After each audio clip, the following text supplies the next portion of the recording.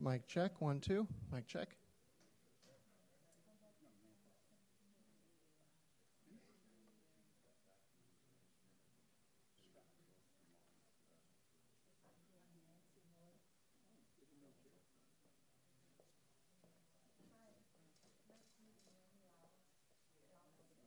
Good morning, Brian.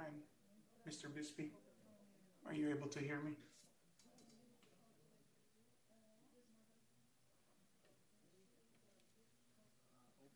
Yes, I can hear you fine. Okay, thanks.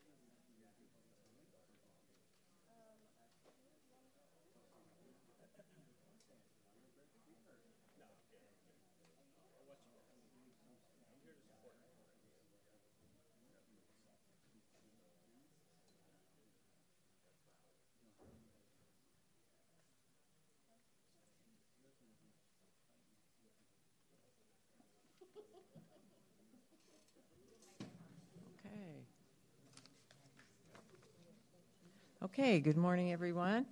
I'd like to call us to order. This is the Board of Supervisors meeting of September 26, 2023. I'm going to ask our clerk to take the roll and read how people can participate remotely. Supervisor Rice? Here. Supervisor Lucan? Here. Supervisor Sackett? Supervisor Redondo? Here. Supervisor Moulton Peters? Here.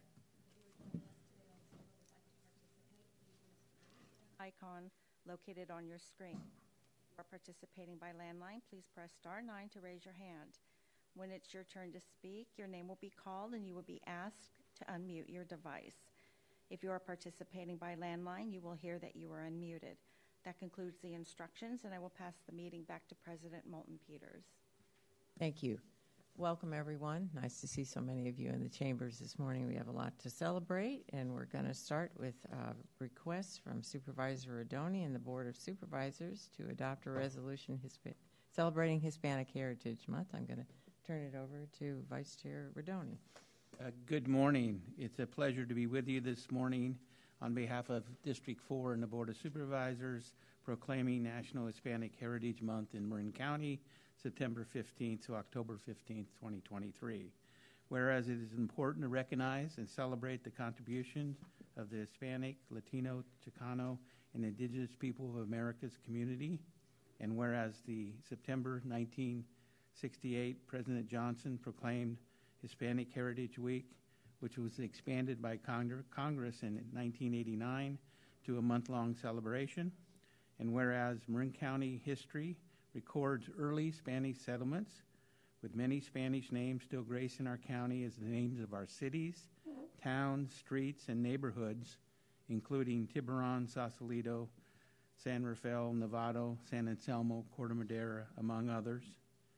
Mission San Rafael was built in 1917 and is one of the 21 mission buildings along the El Camino Real and one of the oldest buildings in our county. And as the month of September is a significant month in the history of Latin America, as it marks the anniversary of the independence of Costa Rica, El Salvador, Guatemala, Honduras, Nicaragua, Mexico, and Chile.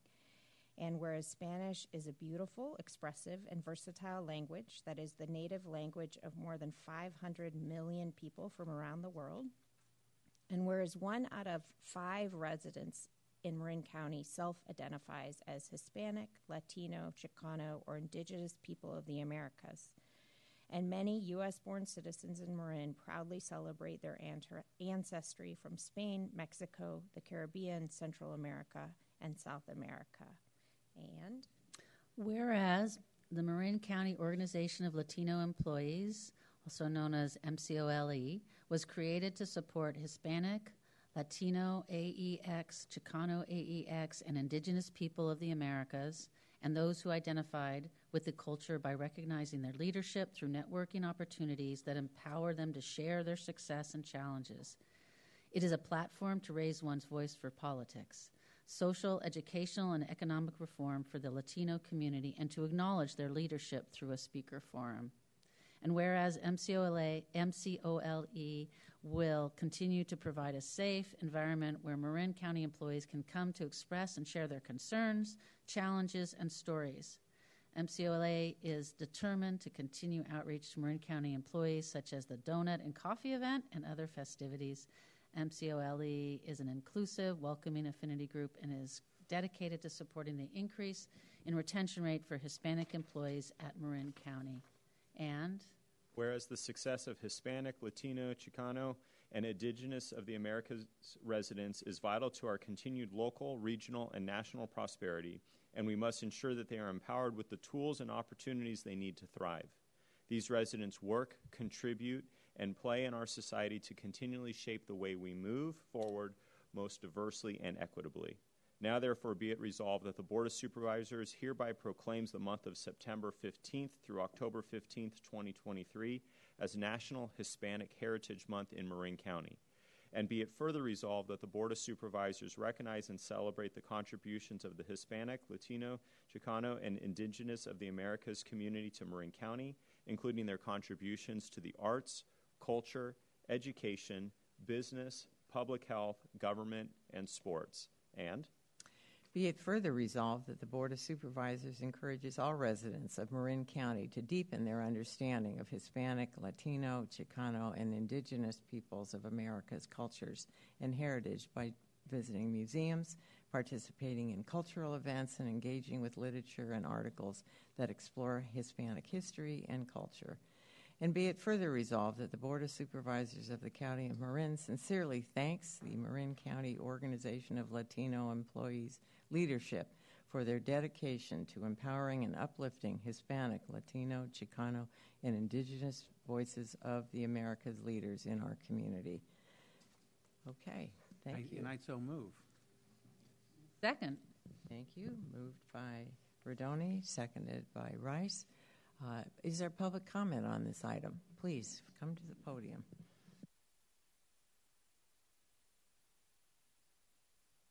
Good morning, Board of Supervisors. I am Jasmine Gonzalez, and this is Estefania Groth. We are co-chairs to MCLA Indigenous Tribal Descendants. MCLA, Marin County Organization of Latinos Employees, was the first founded affinity group in Marin County's worksite. I am proud to stand here and highlight the accomplishments that MCLA has done in the past year. We have increased our membership significantly. We have a total of 143 members. We have broadened our inclusivity and equity to include indigenous tribal descendants. We are revamping our meeting to include important resource that deepens our awareness of our culture to our members. We celebrate and recognized Cesar Chavez Day on March 31st, 2023 as a county holiday. Cesar Chavez was a labor leader and civil rights activist, best known for his tireless efforts to improve the working conditions and rights of farm workers in the United States. He said, "If you're not frightened, then you might fail. You'll never do the job. If you are frightened, you will work like crazy." MCLA is here to help our members with career growth guidance so employee retention can continue to rise. We are here to support one another with questions and challenges that might have arisen. We are here to work towards a bright future in Marin County. Estefania has a quote to share. Good morning, Board of Supervisors. Julian Castro said, "Al final, el sueño americano no es una carrera corta, ni siquiera una maratón, sino un revelo. Nuestras familias no siempre cruzan la línea de meta en el lapso de una generación, pero cada generación transmite a las siguientes los frutos de su trabajo. In the end, the American dream is not a sprint or even a marathon, but a relay. Our families don't always cross the finish line in the span of a generation, but each generation passes on to the next the fruits of its labor. MCLA vision is to continue for more generations to come and continue the work.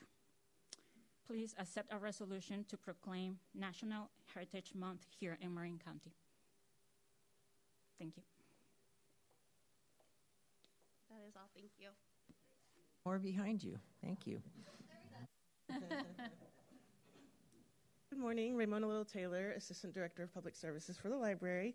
Thank you to the Board of Supervisors, President Moulton Peters, and Supervisor Rodoni for the invitation and opportunity to share information from the Marin County Free Library as part of the resolution to honor and celebrate Hispanic Heritage Month. At the library, every month is an opportunity for us to celebrate and honor the contributions of the Indigenous and Latinx communities that we serve and our Latinx and Spanish-speaking staff. The mission of the Marin County Free Library is to provide welcoming, equitable, and inclusive opportunities for all to connect, learn, and explore.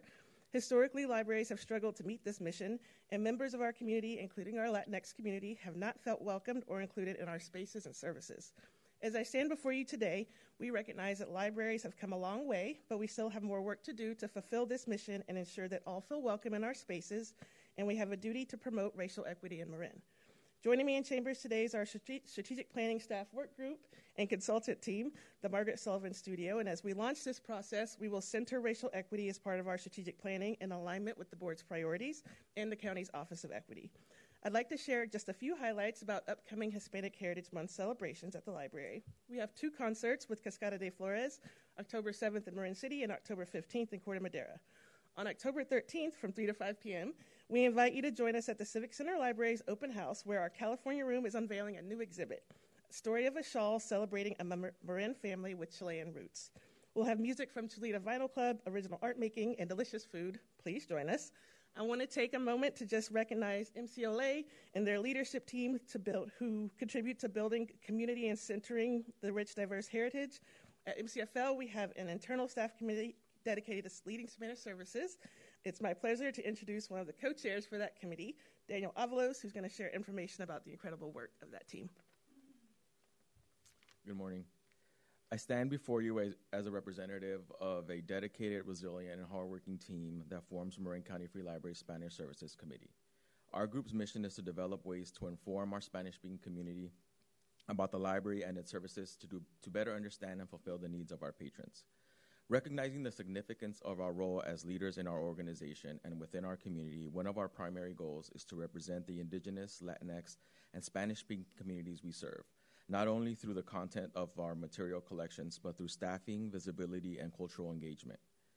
We are actively creating an environment where our diverse, Indigenous, and Spanish-speaking communities guide the development of our programs and resources, ensuring that our service, collections, resources, and programs uplift our communities and close the language, educational, and technology gap. We continue to develop meaningful physical and digital collections, provide programming and educational initiatives in Spanish, have launched personalized one-to-one technology help in Spanish, provide ESL classes both in person and online, and offer support for naturalization and citizenship processes. The culmination of this effort is reflected in our Primaveras initiative, which took place this spring and will be held during Novato Unified School District spring breaks next April. Primaveras represents the symbolism of life, flourishing, and above all, the resilience of our communities. Primaveras is a bilingual initiative that celebrates and honors the diverse Latinx diasporas and Spanish-speaking communities. Our goal is to develop strategies and community-driven initiatives that are culturally relevant and reflect these experiences in diverse communities. During this celebration, library staff, performers, and community partners shared information with the community, provided entertainment, and fostered community-building activities, all while enjoying delicious tacos and listening to music from a Bay Area DJ. I am confident that if I'm standing before you next year, I will be able to add to this list of accomplishments, which is a result of dedication and intentionality. Behind our initiatives is a group of dedicated individuals who pride themselves on providing customer service to our Spanish-speaking, Indigenous, and Latinx communities. Thank you for the time. Thank you. Next, please. Morning, Carrie Bierman, Social Services Director.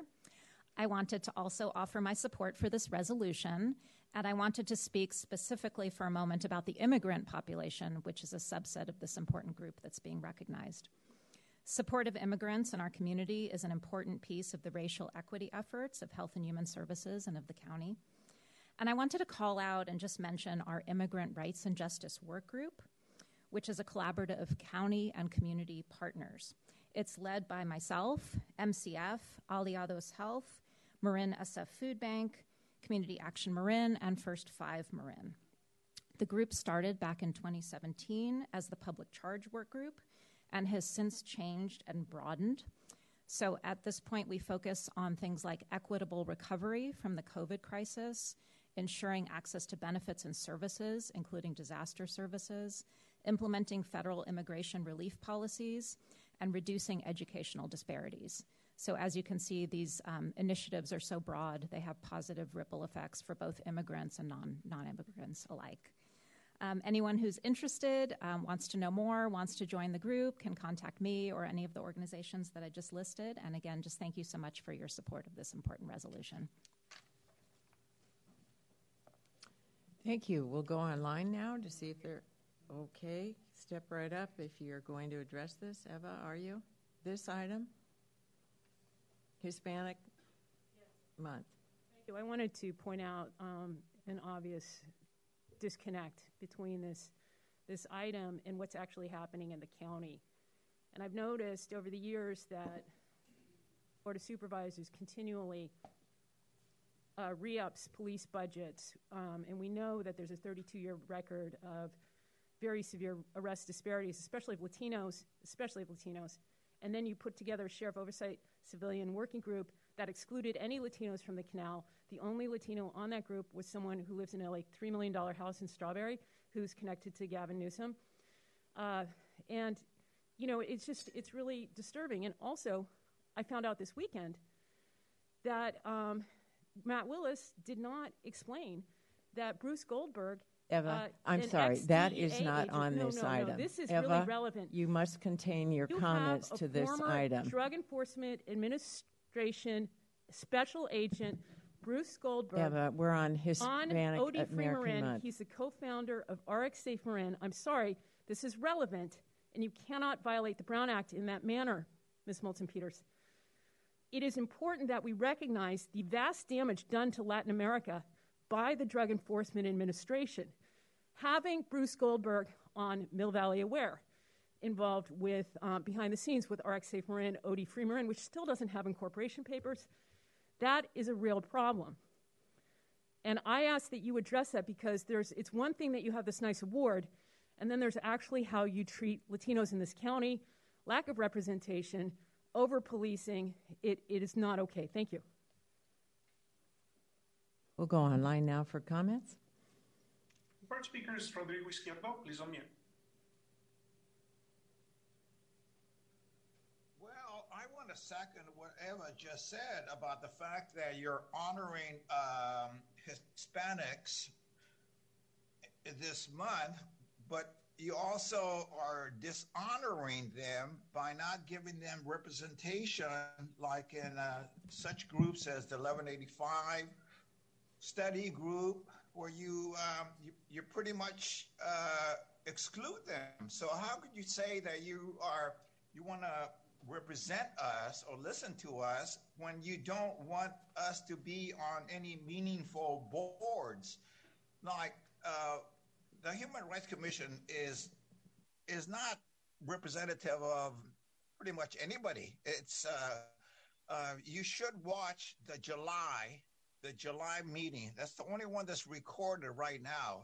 They seem to have technical problems with recordings and meetings, and they cancel a lot. So I implore you to please watch it so you know what on earth you are talking about, or what you're doing. You are not representing the Latinos or the Hispanics. So you have to watch it to see how we're telling you don't represent us. Even the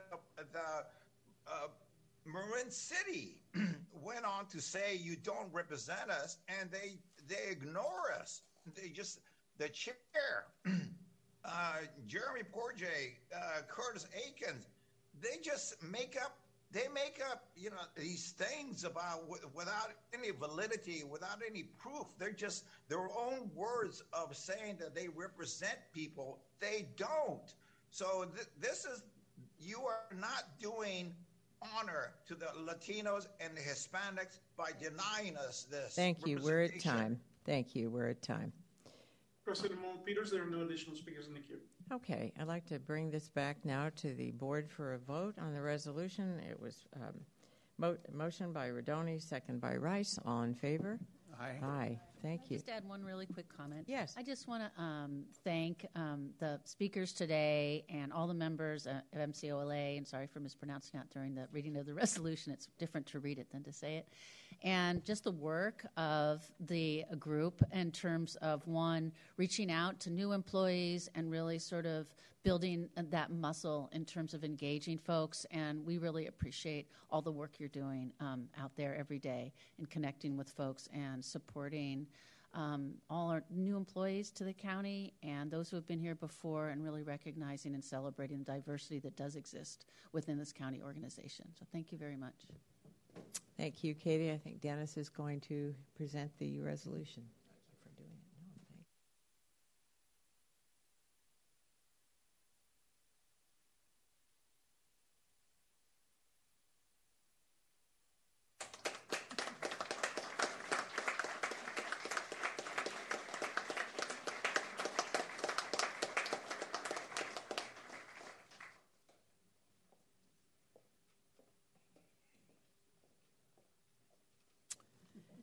Our next item is another celebratory resolution.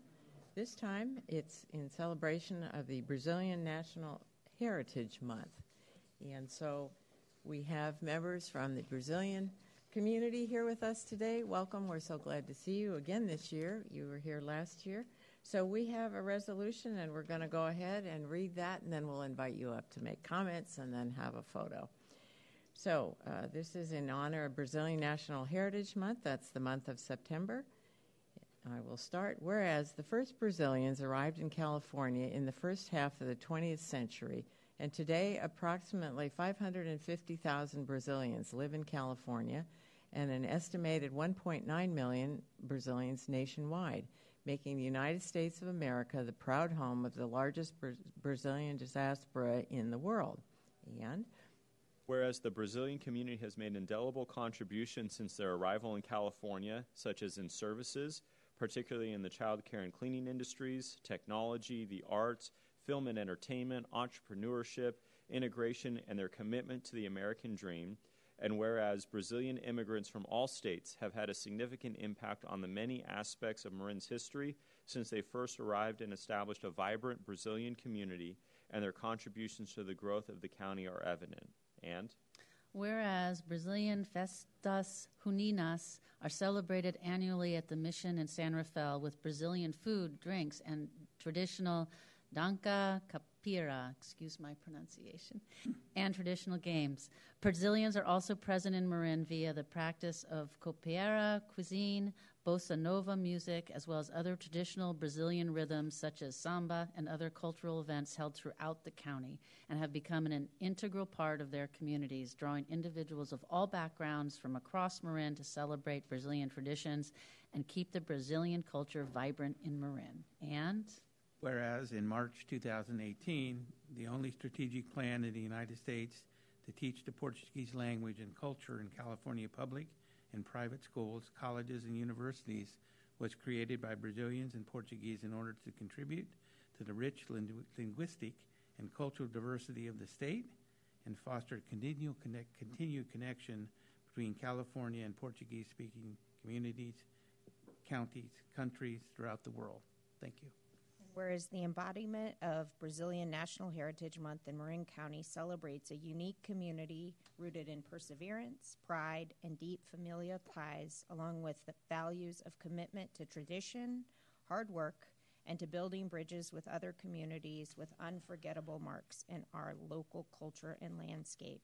Now, therefore, it be resolved that the Marin County Board of Supervisors do hereby recognize the month of September as Brazilian National Heritage Month in Marin County. all right.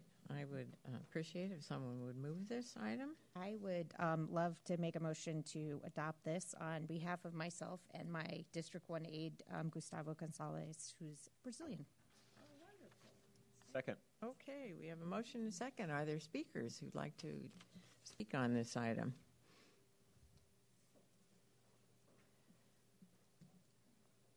Distinguished supervisors, my name is Ronaldo Costa. I'm the Consul General of Brazil in San Francisco, and I would like to say that on behalf of the Brazilian government, we are deeply honored by the initiative you take of issuing this resolution. I hope to speak also on behalf of the Brazilian community here in Marin County, of which I include myself, because when I arrived to take up my post last June, I fell in love with the place, and now I'm a resident of Sausalito. I'm very happy to be there. And let me also add that this initiative is particularly welcome because 2024 marks 200th anniversary of the establishment of diplomatic relations between the United States and Brazil. And it's worth noting that the United States was the first nation in the world to recognize Brazilian independence and has since then had a special place in the relationship among nations for Brazil. So thank you for this initiative. We take it with deep honor. Thank you. Thank you. Next, please. Bom dia. Good morning. Muito obrigada. Thank you, County Supervisors and County staff, for this resolution declaring September as Brazilian Heritage Month. Obrigada, Valéria, for the initiative and leadership on the creation of this document. My name is Erica Omena Erickson, born and raised in Rio, Brazil. But 22 years ago, I moved to Marin County. It was in Marin that I grew up as a civically minded woman, public servant, and equity advocate.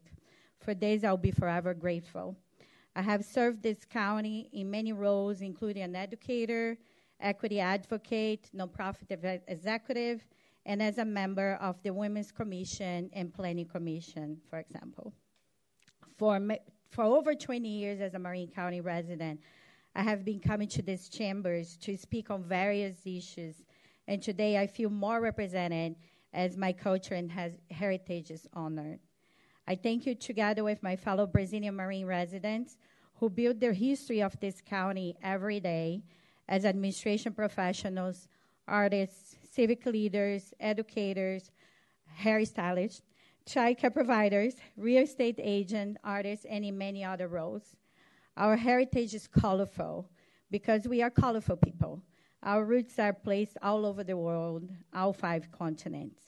Here in Marin, we are honored to build the history of Marin County with all of you every day, making it a healthier, more equitable, thriving, and more colorful community. Obrigada. Hi, I am Valéria Sasser. I'm a member of the HUD Priority Setting Committee of Marin County currently, member of the Brazilians Emigrate movement. And it's with great pride and honor that I address you today from this podium. Obrigada, all of you who came this morning. And first and above all, I'd like to express my sincere thank you to the Marin County Board of Supervisors for welcoming the idea of a very first Brazilian Heritage Month, celebrating the Brazilian vibrant community and its culture, undeniably present county-wide, elevating the diversity and inclusion in our county. I would like to specifically show my gratitude to the President, Stephanie, Dennis, and Jennifer, who helped me through this, whom I first contacted for embracing our Community Heritage Month proclamation. Muito obrigada. I would like to recognize the presence of our Consul General of Brazil here, members of our Brazilian community here, culture, services, public service, everybody. Brazil is a beautiful and diverse country with a rich history and culture. Brazilians have made significant contributions to the arts, science, tech, and a wide range of businesses and industries. They are known for their warm hospitality and love of life. During the month of September, we celebrate the rich and vibrant culture of our country, the contributions to our community, making them strong every day.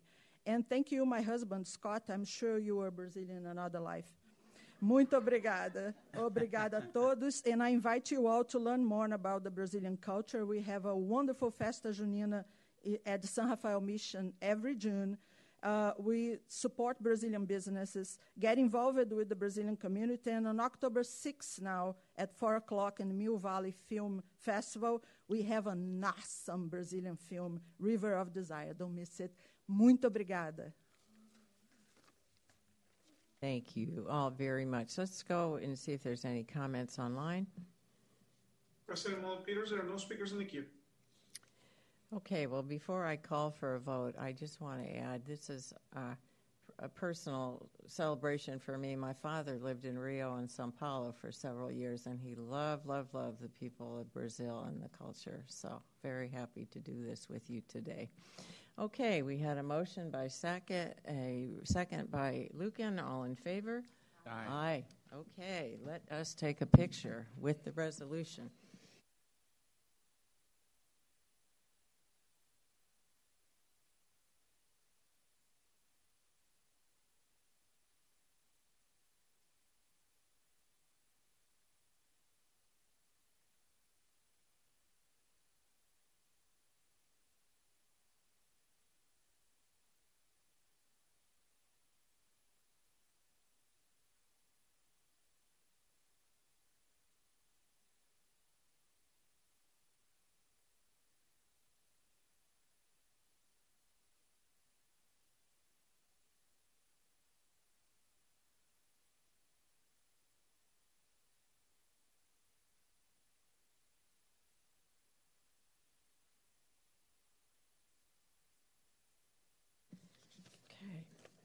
All right, that brings us to public open time we have a reception out in the reception area, and so if folks would like to go out there, I know others are already there, so please join them. Now it's time for public open time on items not on the Board of Supervisors agenda. So if you have issues that are not on today's agenda, you wish to address the board, now's the time. If you come up to the podium, give your name, you have 2 minutes, and then we'll go online. Thank you. My name is Barbara Killey. I'm a resident of San Rafael, and I'm speaking in support of the lawsuit brought by the Golden Gate Village Residents Council against the county to prevent the monstrous housing development at 825 Drake in Marin City.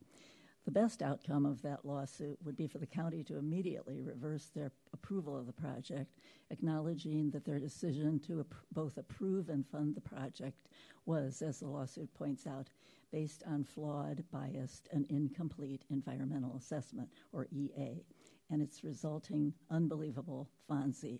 They're finding that the project would have no sufficient impact on the community, a declaration similar to the old fairy tale of people declaring that the king was wearing beautiful clothing while he was parading in the nude.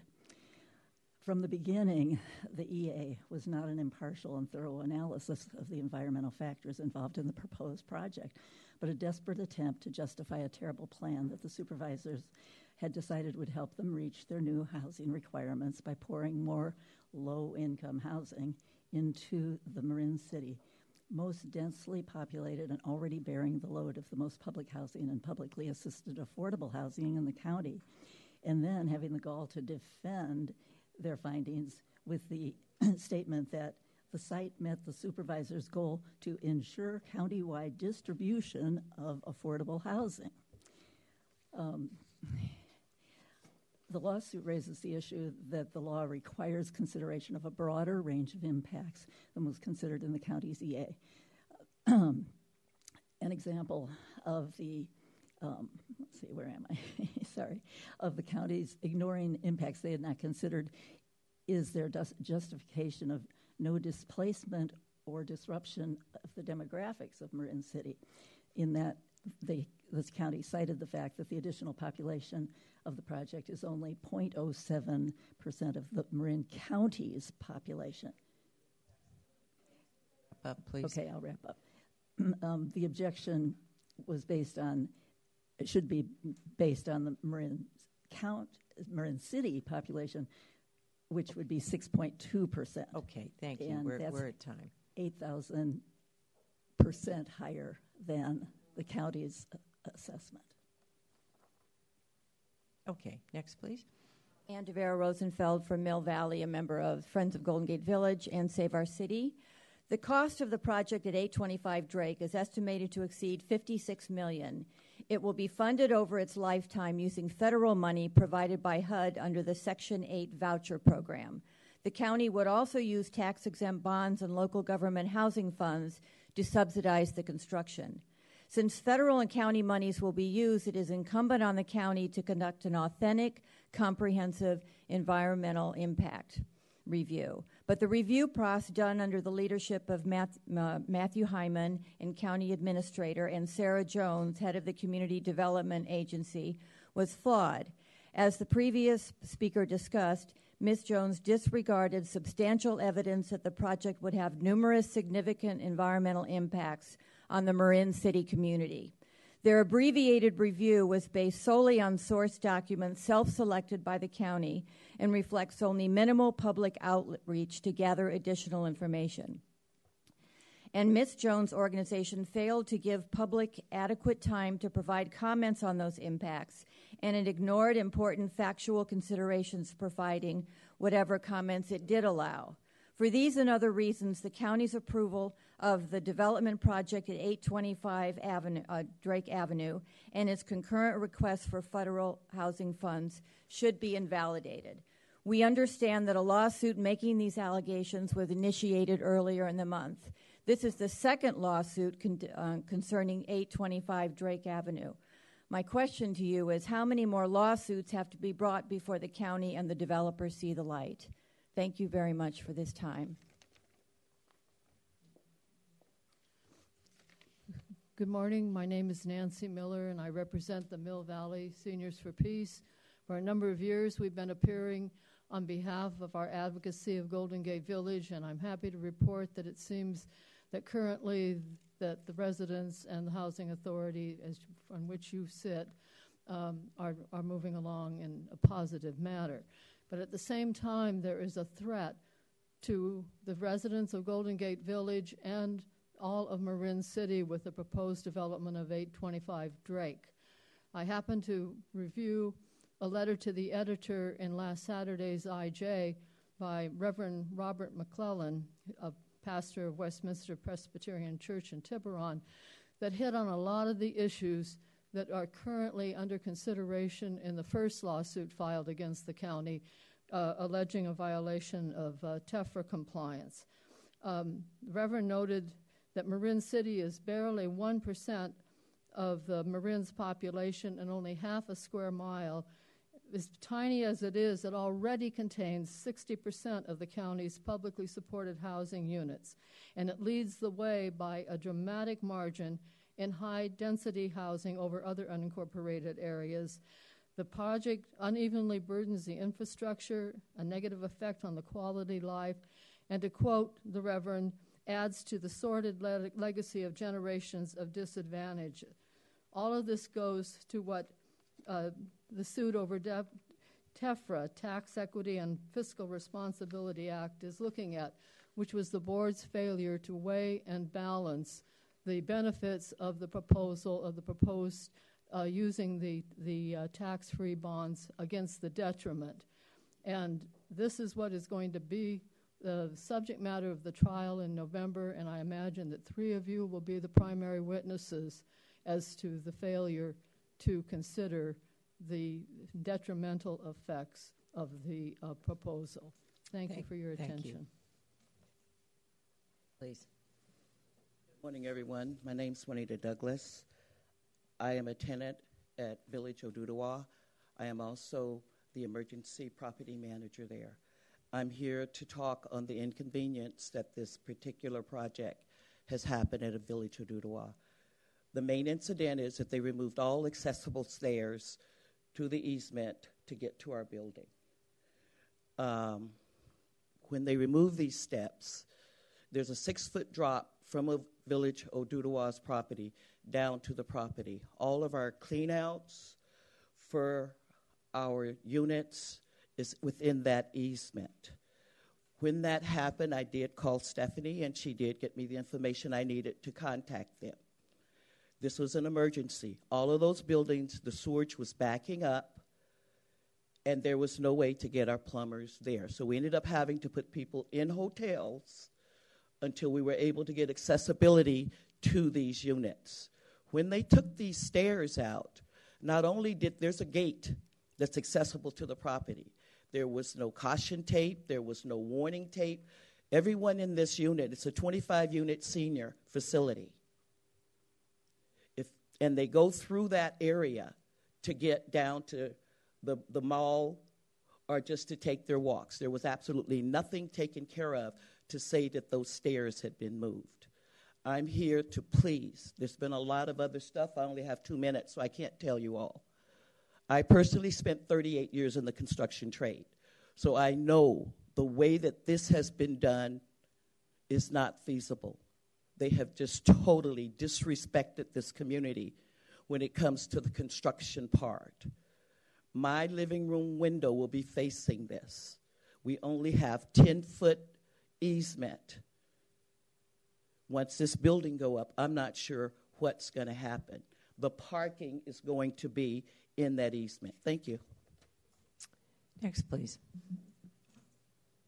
Thanks, Juanita, and all of you bringing up important points for the Marin City community. El Nino is strong, sitting out there, getting stronger, positioning us for yet another wet winter. Marin City is a bowl. It tilts downward.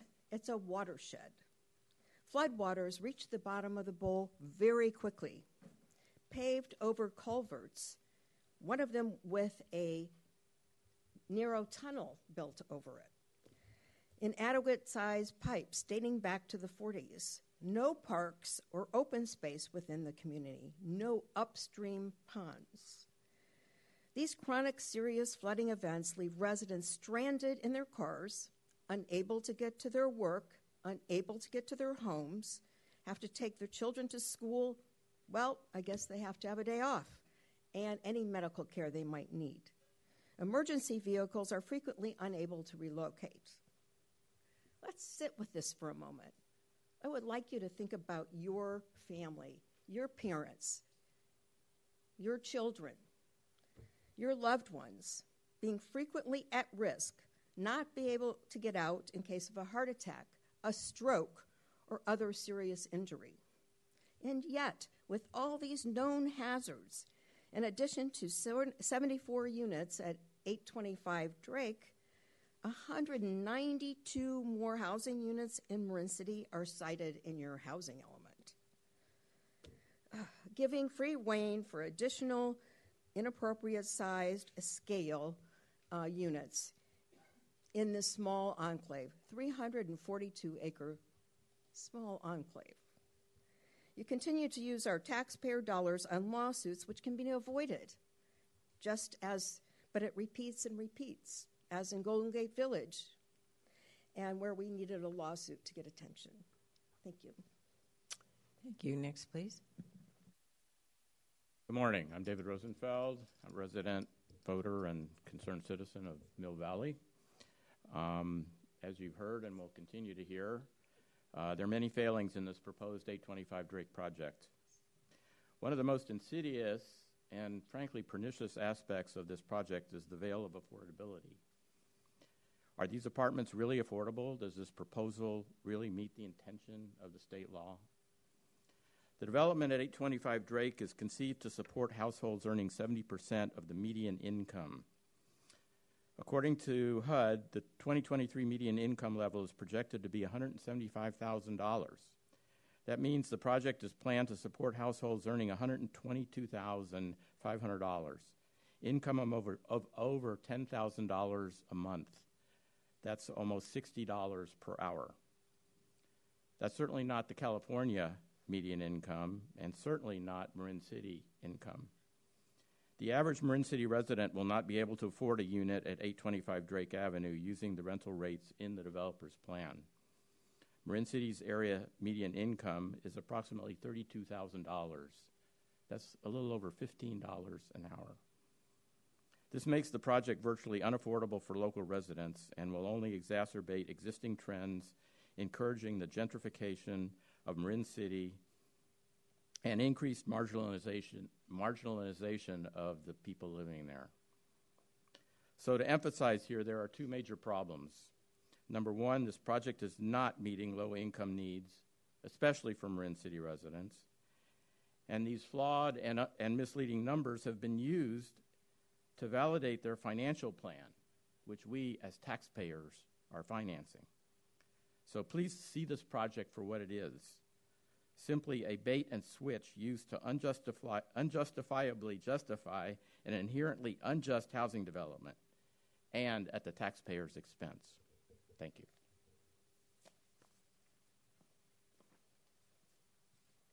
Good morning.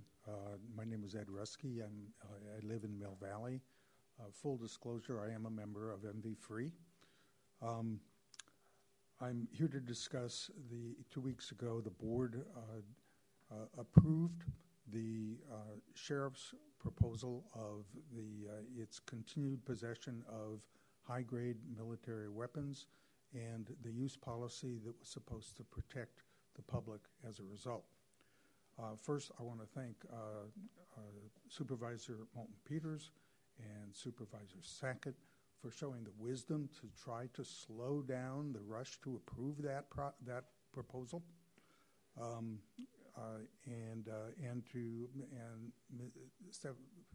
Supervisor Moulton-Peters' proposal that there be a study group set up to do this. That is the group that should have been created at the beginning of, right after the law was passed.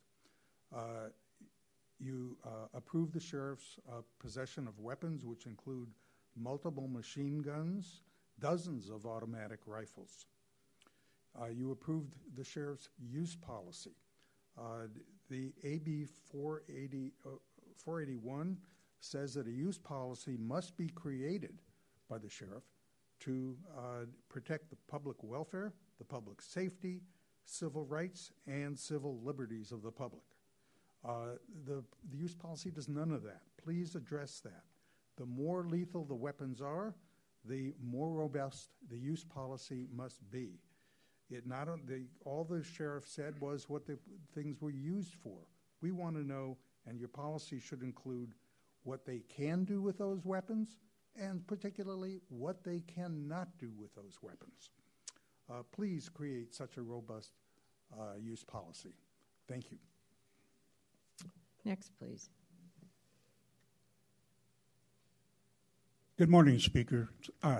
Good morning, Supervisors. Scott Ty with Marin Surfrider. First, I'd like to congratulate you. You're having your first fall Board of Supervisors meeting, so happy fall.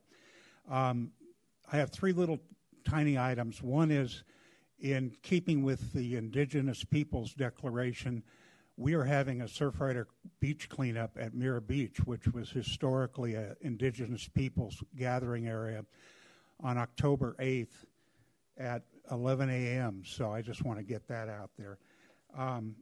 Second, a week ago, the Chronicle put a front page article on Mylar plastic balloons. I believe I spoke to this board about 10 or 11 years ago, representing Surfrider, with this same concern when this was kind of in the high point of the wave of interest and attention, and said that these balloons were, first of all, extremely hazardous for fire. We have our fire chief here. Hopefully he and others in the county administration can put together some sort of a task force or a community group to talk about this. Several communities, including counties in the state and cities, have banned these Mylar plastic balloons. You can go to any Safeway in any of your districts and find them hanging up with birthday and other salutation messages on them. I would recommend that you read this. The third thing has to do with the environmental hazards of the LCP. It has not been addressed by anyone in over 2 years. I sit on the oversight group that was recommended by county planning to talk about that. We haven't been called in 2.5 years, so I'd also like to recommend to the Director of Planning that we reinstitute that. Thank you. Okay, one last speaker in the chamber. Eva, are you speaking? And then we'll go online. With regard to 825 Drake, I just wanted to remind the supervisors, because they never got back to me about it, Piper French in the New York Review of Books wrote a terrific article called A Housing Crisis in Paradise, which addresses the issue in Marin City. And she talks about it in a great deal more detail than you've read about it in the Marin IJ or the Pacific Sun. And part of that, the explanation for that is because the Marin IJ has an official partnership with the county, at least one official partnership, which was revealed recently. And the Pacific Sun is apparently in line to receive part of $40,000 in media buy as part of your new anti-drug messaging. So that is a little compromising for both of those publications. Now, we don't know what other monies either of these publications have received or what other official partnerships they've had, but we can see from the reporting of policing in both of those publications that they have typically taken a county line. And if you want to review that, it's in the archives. I want to point out that I got 299 documents from County Council in response to my CPRA regarding correspondence between NACOL and the county. And I'm going through that. It's very clear from the correspondence that the working group members knew that they were part of an exclusionary and dysfunctional process, and yet they continued on with 12 meetings from which the public was restricted. I'm still missing 8 of the 12 videos, and what you can see from the correspondence in the CPRA is that these items, which the county says it deliberately destroyed and NACOL says it accidentally destroyed, that these were sent back and forth in email, and so there should be more than 4 videos. What's on the existing... I'm sorry, we're at time, Eva. Okay, last speaker in the chamber, and then we'll go online. Good morning, Damien. I scratched my eye, so excuse my eye appearance. I spent 4.5 years in Marin City Community Service District Board, 2 years as the board chair. We had a very important meeting, and this meeting included many departments with the county, one being the person who was there was Sarah Jones with the CDA. And in this discussion, it was very important to have them at this meeting to discuss why the Environmental Health Department turned its back on Golden Gate Village. So some of you should know this, that for 10 years, environmental health would not serve Golden Gate Village residents. Simply said no. Today, as you know, you've heard, many residents are still living in squalor, still living in poor and horrid conditions. These conditions contribute to the 20-year plus life difference, 20-year life expectancy difference from Marin City residents to Ross residents. 20 plus years life expectancy difference. With that said, environmental health, Tom Lai's leadership, he made some changes. You're aware of this. He's made some changes. This is your district. He made some changes. Those changes are not apparent. I don't know what these changes look like. I've asked Sarah to come to the community. She's refusing to. She gives me excuses to give the community excuses. Stephanie, this is your district. I'm asking you, environmental health, what has changed since you came to that meeting? It was about a year and a half ago. What's changing? What's changed? And how you are engaging with people living in squalor at Golden Gate Village in Marin City. The residents that environmental health, I'll say it again, turned its back on and refused for 10 years to serve that population. So I asked Sarah to come here, if she's willing to, or yourself, to describe what has changed. Got the and message. One last point is waiting for the property to be rehabbed. That's not the answer. And that's not what's happening. Okay, we'll go online now. First speaker is Clayton Smith. Please unmute. Here in Marin, a substantial portion of the population appears to be in a state of chemically induced apathy, deadened to the political reality around them. Mobilized by a media-manufactured fear campaign, their government was medicalized, so they lined up mindlessly to take the experimental injections on offer from the medical industrial complex, notwithstanding the lack of sufficient evidence as to their safety or efficacy. They were asked to trust the science, trust Dr. Fauci. Taking a page out of the climate alarmist playbook on sea level rise, the agenda's creators recognize that it's not that difficult to get the public to suspend disbelief. Hollywood does it all the time. So, as if they were a modern-day flock of lemmings, the majority of Marinites walked right off the pharmaceutical cliff. Soon, Operation COVID's ringmaster, Fauci himself, will be in Marin, under the big top of the theater next door to you, to hold court over his supplicants, protected by his taxpayer-funded $1 million per month security detail, which speaks for itself. I think we should all remember, science is not something you trust. Quite the opposite. Science is founded on skepticism. Those who differ with this assertion are either ignorant or are out to mislead you. Thank you. The next speaker is Deborah Turner. Please unmute.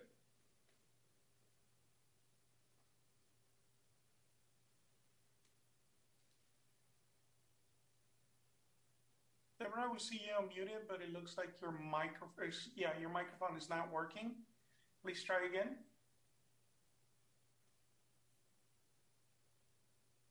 Deborah, we still can't hear you. We'll come back to you. The next speaker is Rodrigo Izquierdo. Please unmute.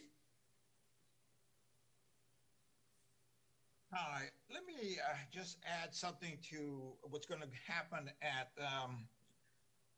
at Marin City from my experience in the San Francisco Fire Department for over 40 years, and working with high-rise units. Now, I don't know if any of you remember, but they had, once upon a time, the Geneva Towers south of San Francisco.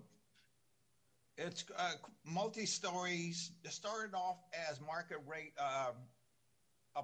rentals, apartments. Then it got turned over to the city as subsidized renting. But they had problems. It never worked out.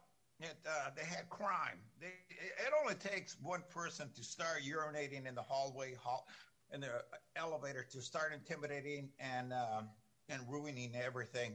So it never worked out. And guess what? They blew them up. Blew up these high-rise Geneva towers. But what they found out was they also had townhouses around there. Those always were worked out, always. And to this day, they're absolutely beautiful and well-maintained, and the people there take a lot of pride in maintaining them. So the Geneva Towers, the same as all the towers in San Francisco, like one of them, the Pink Palace, where they would shoot us. They would shoot at our firehouse right across the street on Turk Street, or throw items at us when we went over there for medicals. It doesn't work out, and the developers know that because they have to study all of this kind of stuff. So it's not going to work out. You're going to have problems, and it's just going to be a waste of money, and it's just going to be a dream for developers to make money. Thank you. Okay, thank you. Deborah Turner, we're coming back to you. Please unmute.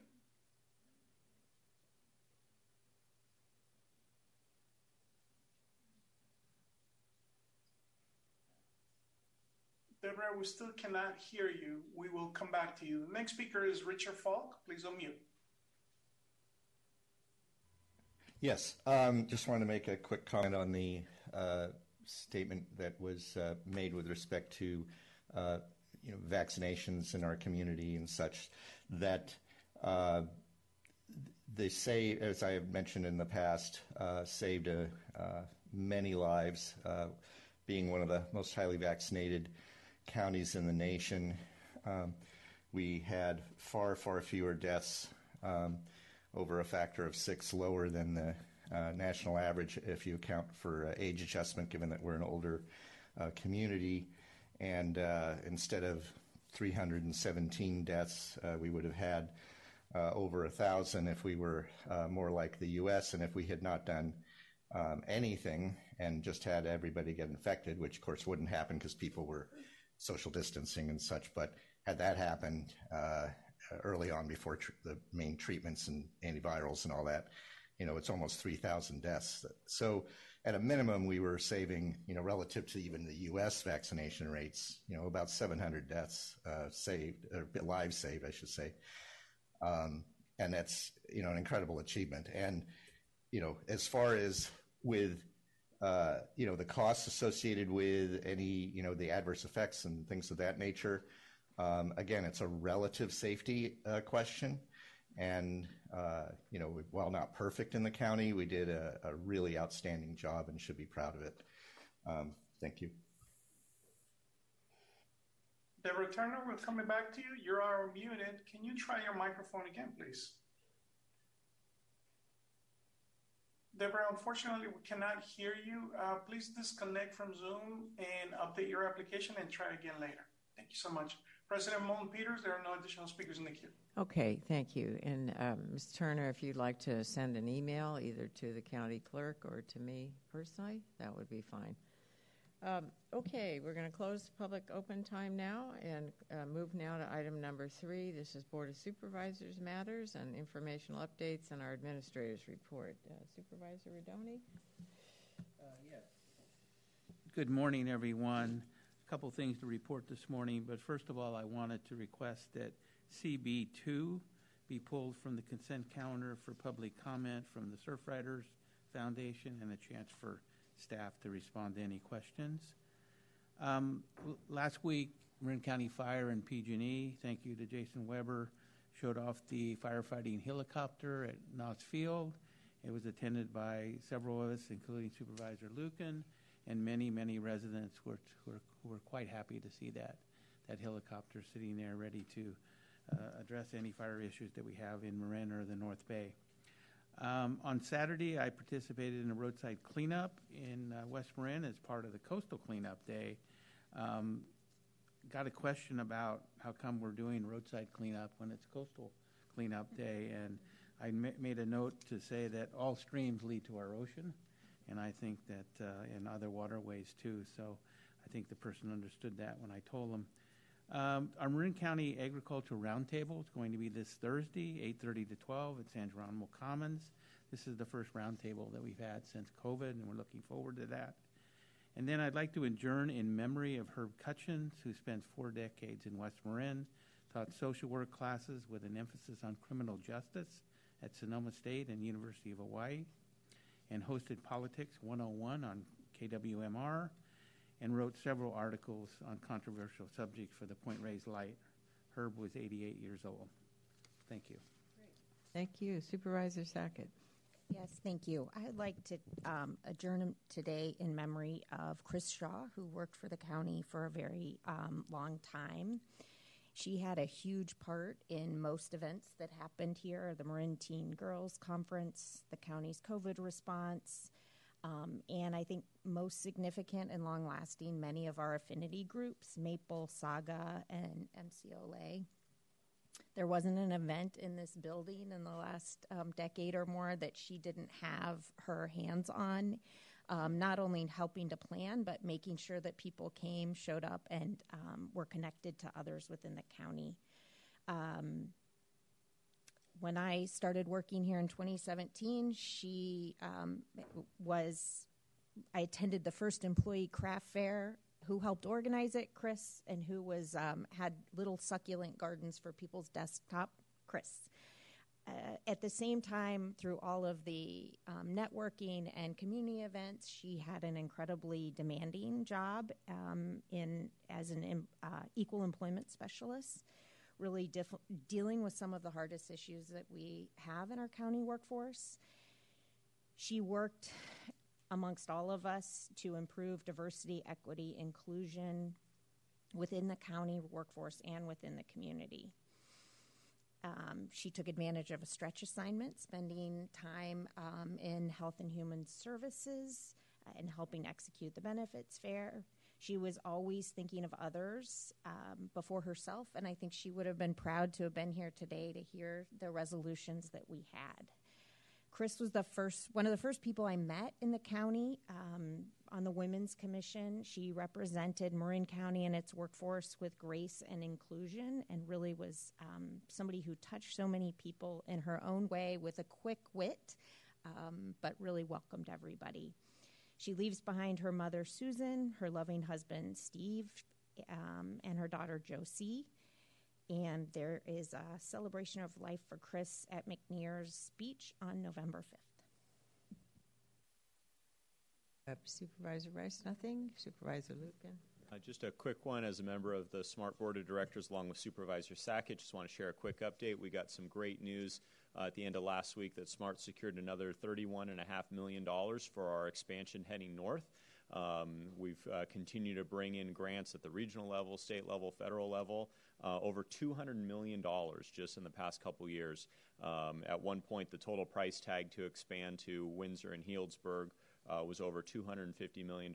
We're just about $50 million away now of making that dream a reality. So great news with this additional $31.5 million that just came in a few days ago. Thank you.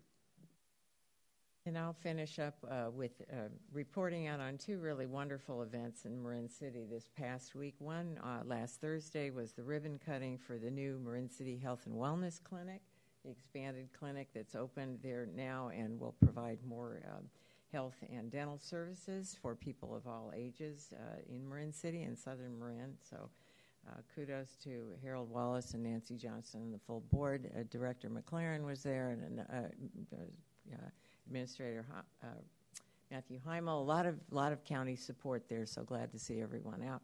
And then Saturday night was the 65th anniversary of the Marin City Community Services District. A wonderful celebration was held looking back at the history of the Community Services District and all that has happened during the ensuing year. So I was glad to be part of that. Congratulations to the CSD.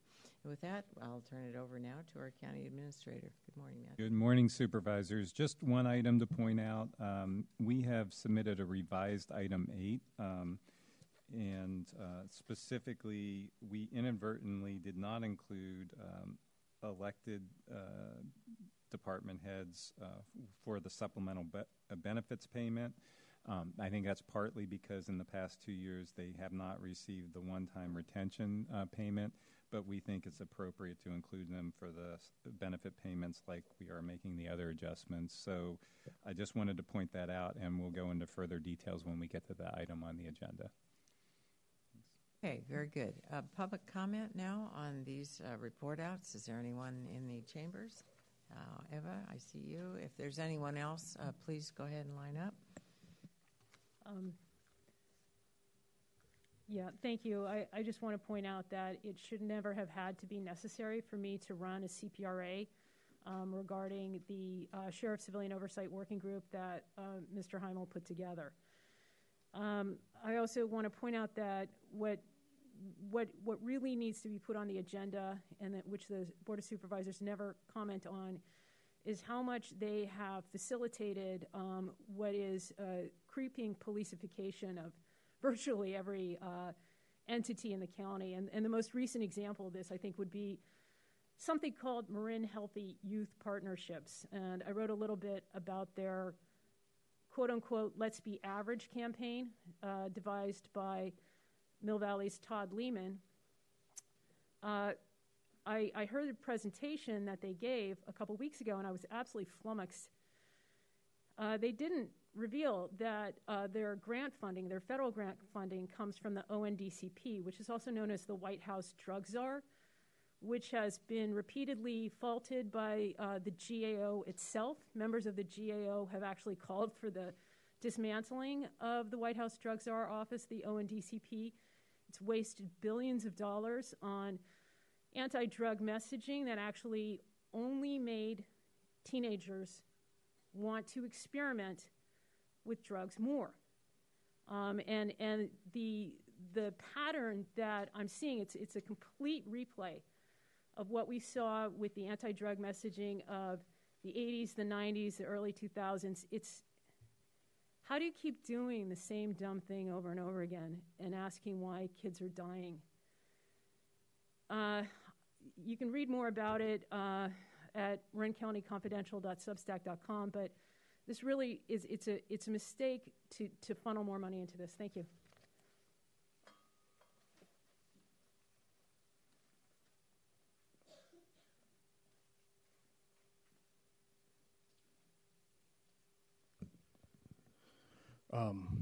Again, I served on the Marin City Community Service District Board for 4.5 years, board chair for 2 years. When we were sworn in, I was sworn in with Terry and Royce in 2018.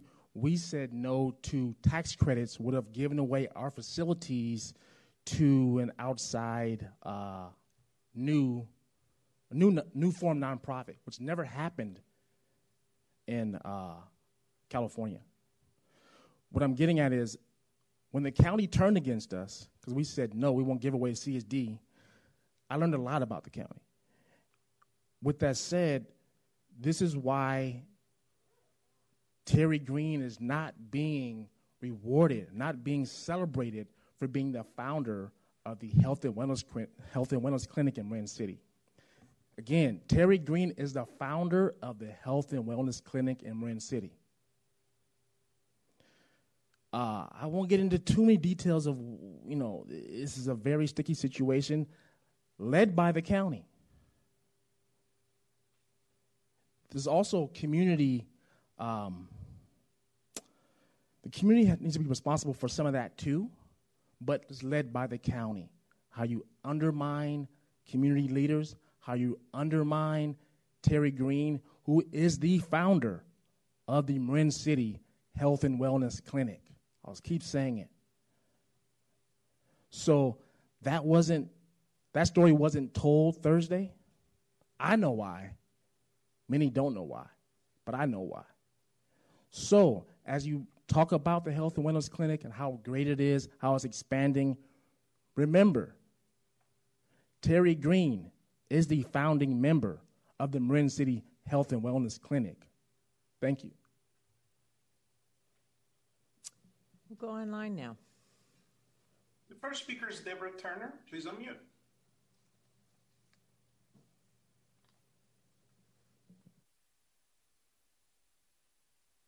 Deborah, unfortunately, we still can't hear you. We'll come back to you. The next speaker is Rodrigo Izquierdo. Please unmute.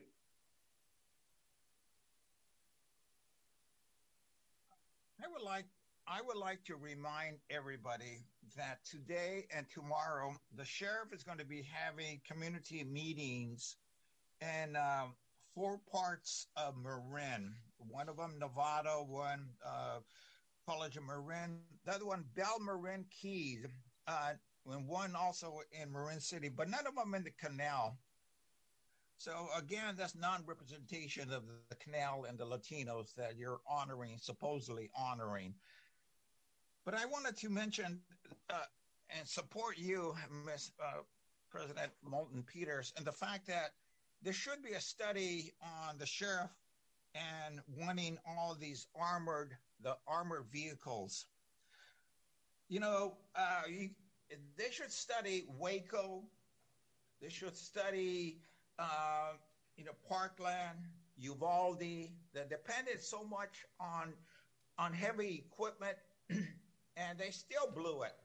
They just, it's not equipment that saves people, it's courage. And when you have a lack of training, a lack of courage, a lack of leadership, that's what kills people. So in a way, having a study group that actually has the people that are going to be affected is what's going to work. And that's what's missing. And you have to get these people involved and really have them represented. So right now, you don't have the canal represented, Supervisor Rodoni, Supervisor Satchett, you just don't. So you got to do something, or just admit to the fact that you don't really represent them, and the rest is going to be whatever happens. So anyway, the study group should have Latinos, not the Human Rights Commission. Thank you. Which is We're a at joke. time. We're at time. Next, please. The next speaker is Clayton Smith. Please unmute.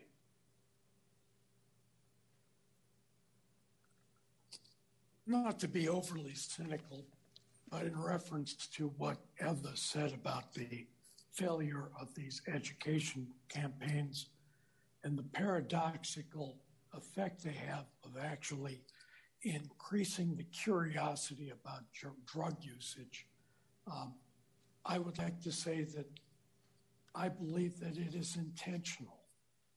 I think we must remember that the drug problem is a business. And there's the drug providers, there's the prosecutors, the law enforcement people. There's a great deal of money that is involved in this drug industry, both the manufacturers, the distributors, and the people involved in the incarcerations, and then, of course, the probation departments and all the rest. And yet I found that in this recent discussion around this issue, particularly, that there was no real emphasis, either at the federal or here at the local level, of looking at the supply issue, the interdiction of supply, when in fact the manufacture of fentanyl is being done right out in the open, accessible by drones, by the people down in Mexico just over the border. And at least that part of the supply could be interdicted. And I also wonder why the Sheriff's Department is not talking about getting at the bottom of where all the supply is coming from into our schools. Because wherever there's fentanyl, the cartels are there also. Thank you. We're at time. Thank you. President Mullen-Peters, there are no additional speakers in the queue. Okay, we're going to close this item now and move on to item number 4, the consent calendar A. Is there anyone on the board or in the public who wishes to pull anything off A? I'm not seeing anyone. I'm not seeing anyone online. I'd entertain a motion to approve. Move A. Thank you. Second. Okay, motion Rice, second. Lucan, any public comment on this item? Okay, there's no one in the chambers. There's no one online. All in favor? Aye. Thank you. Consent B, Supervisor Rodoni has asked to pull consent B2. Anyone wish to pull anything else? Not seeing anybody in the chambers. I see one hand online. Mr. Smith, are you wishing to pull something? Mr. Smith, please. Yes, I would like to comment on CB4A. Looking at this item, what stands out is how it normalizes surveillance, suspicious monitoring, the use of behavioral assessment techniques, the rating and recording of kids who will likely then be tracked into their future, using artificial intelligence tools by unknown, anonymous so-called experts, who in the future may not have the best interests of these individuals being tracked in mind. Privacy is an important part of our integrity of being, even for kids. It is one of the key aspects of developing responsible, self-regulating adults. Also, there's the question of the appropriate boundary lines being violated here. Several questions arise in this regard. Who will have custody of the information acquired? How will the information acquired be secured? What penalties will be incurred should a breach of that security occur? Will the information acquired be used to promote medicating these kids with psychiatric pharmaceuticals? Will the people administering this program be required to provide those being surveilled with some form of notification or need to have their informed consent? Finally, will the surveilled and their custodians or parents have the access to the information, assessments, and ratings in their particular files? I fear this is a slippery slope, another camel's nose under the tent of public education. What is planned for the few will likely metastasize and be applied to the many, which is a great danger, I feel, going forward, is for building what appears to be a surveillance state. President Mullen-Peters, there are no additional speakers in the queue. Okay, I'm not seeing any more public comment online or in the chambers. We'll bring it back. We had a motion and a second, did we? Not yet, I don't think. Okay. I'll move CB1, CB3, and CB4, and CB5 and CB6, sorry. Okay, is there a second? And then we'll go to the other. Second. Thank you. Motion Rodoni, second Rice. All in favor? Aye. Okay, let's go to the item that Supervisor Rodoni wanted pulled. Yeah, I wanted to pull this item, give an opportunity for Surfrider Foundation to make some comments. I think the question arose around doing environmental work, additional environmental work, when it's under appeal. So I'll defer to Surfrider Foundation at this point and give staff a chance to answer. Yeah, I have a procedural question. If it's an item for the public, wouldn't the staff go first? I'm just asking. I think they don't know the question yet, so we're Pardon me? giving the opportunity to raise the Well, question. the question is, as Supervisor Rodoni said, this is an appealed decision. August 28th, the Planning Commission approved this decision on this project, and it was appealed the next week. So the question becomes one of procedural timing. On 11/19/21, almost 2 years ago, the Planning Commission held its first hearing, and Rachel Reed, who's the environmental manager, requested a continuance, and they denied that and went ahead with the hearing and then decided that they really needed more information, environmental information. So that's what occurred, and on 11/22, they had their hearing. On 4/19/22, the Board of Supervisors, your board, met to approve the contract for the environmental review. Then the environmental review was presented in August, this last August, as a supplemental to the Water District, Stinson Beach County Water District's initial study and negative deck on this project. So this was all tied up in the issue of regulation appropriateness. I guess what I'm finding odd is that this organization now is wanting to reopen, and I'm asking, are you reopening the hearing, or are you trying to find things that we brought up in our contention, which we were voted down on, that would then be easier for the appeal? I mean, I don't care if it's a very small contract. I don't care if the county goes forward with this contract, but it is a procedural issue, the timing of this. If it's on appeal right now to your board and there's more action by the staff, I think that is a question of procedure. Thank you. Hey, staff. I can't see the light. Hi, good morning, supervisors. My name is Tammy Taylor. I'm with Marin County Environmental Planning Department, and I'm here to answer any questions, but just to explain what this contract amendment is regarding. It's a contract amendment for the Secular Consulting Group to attend the appeal hearing, which is tentatively scheduled for October 24th at the Board of Supervisors. Just because the funds for the existing contract have been spent with the 2 hearings that were already before the Planning Commission on this project.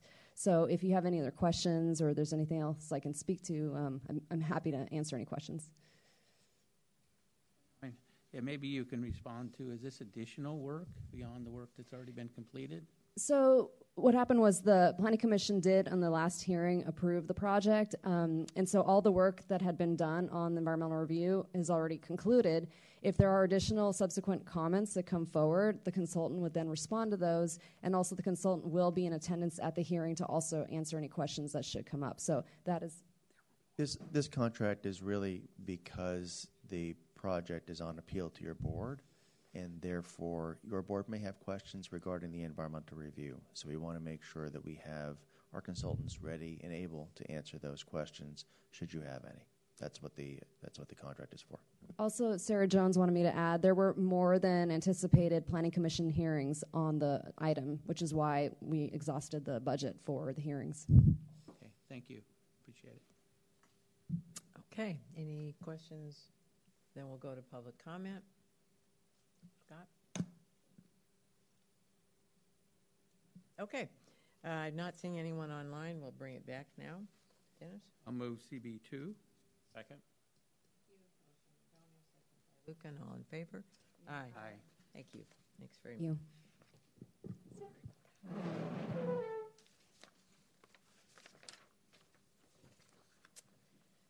Okay, item number 6.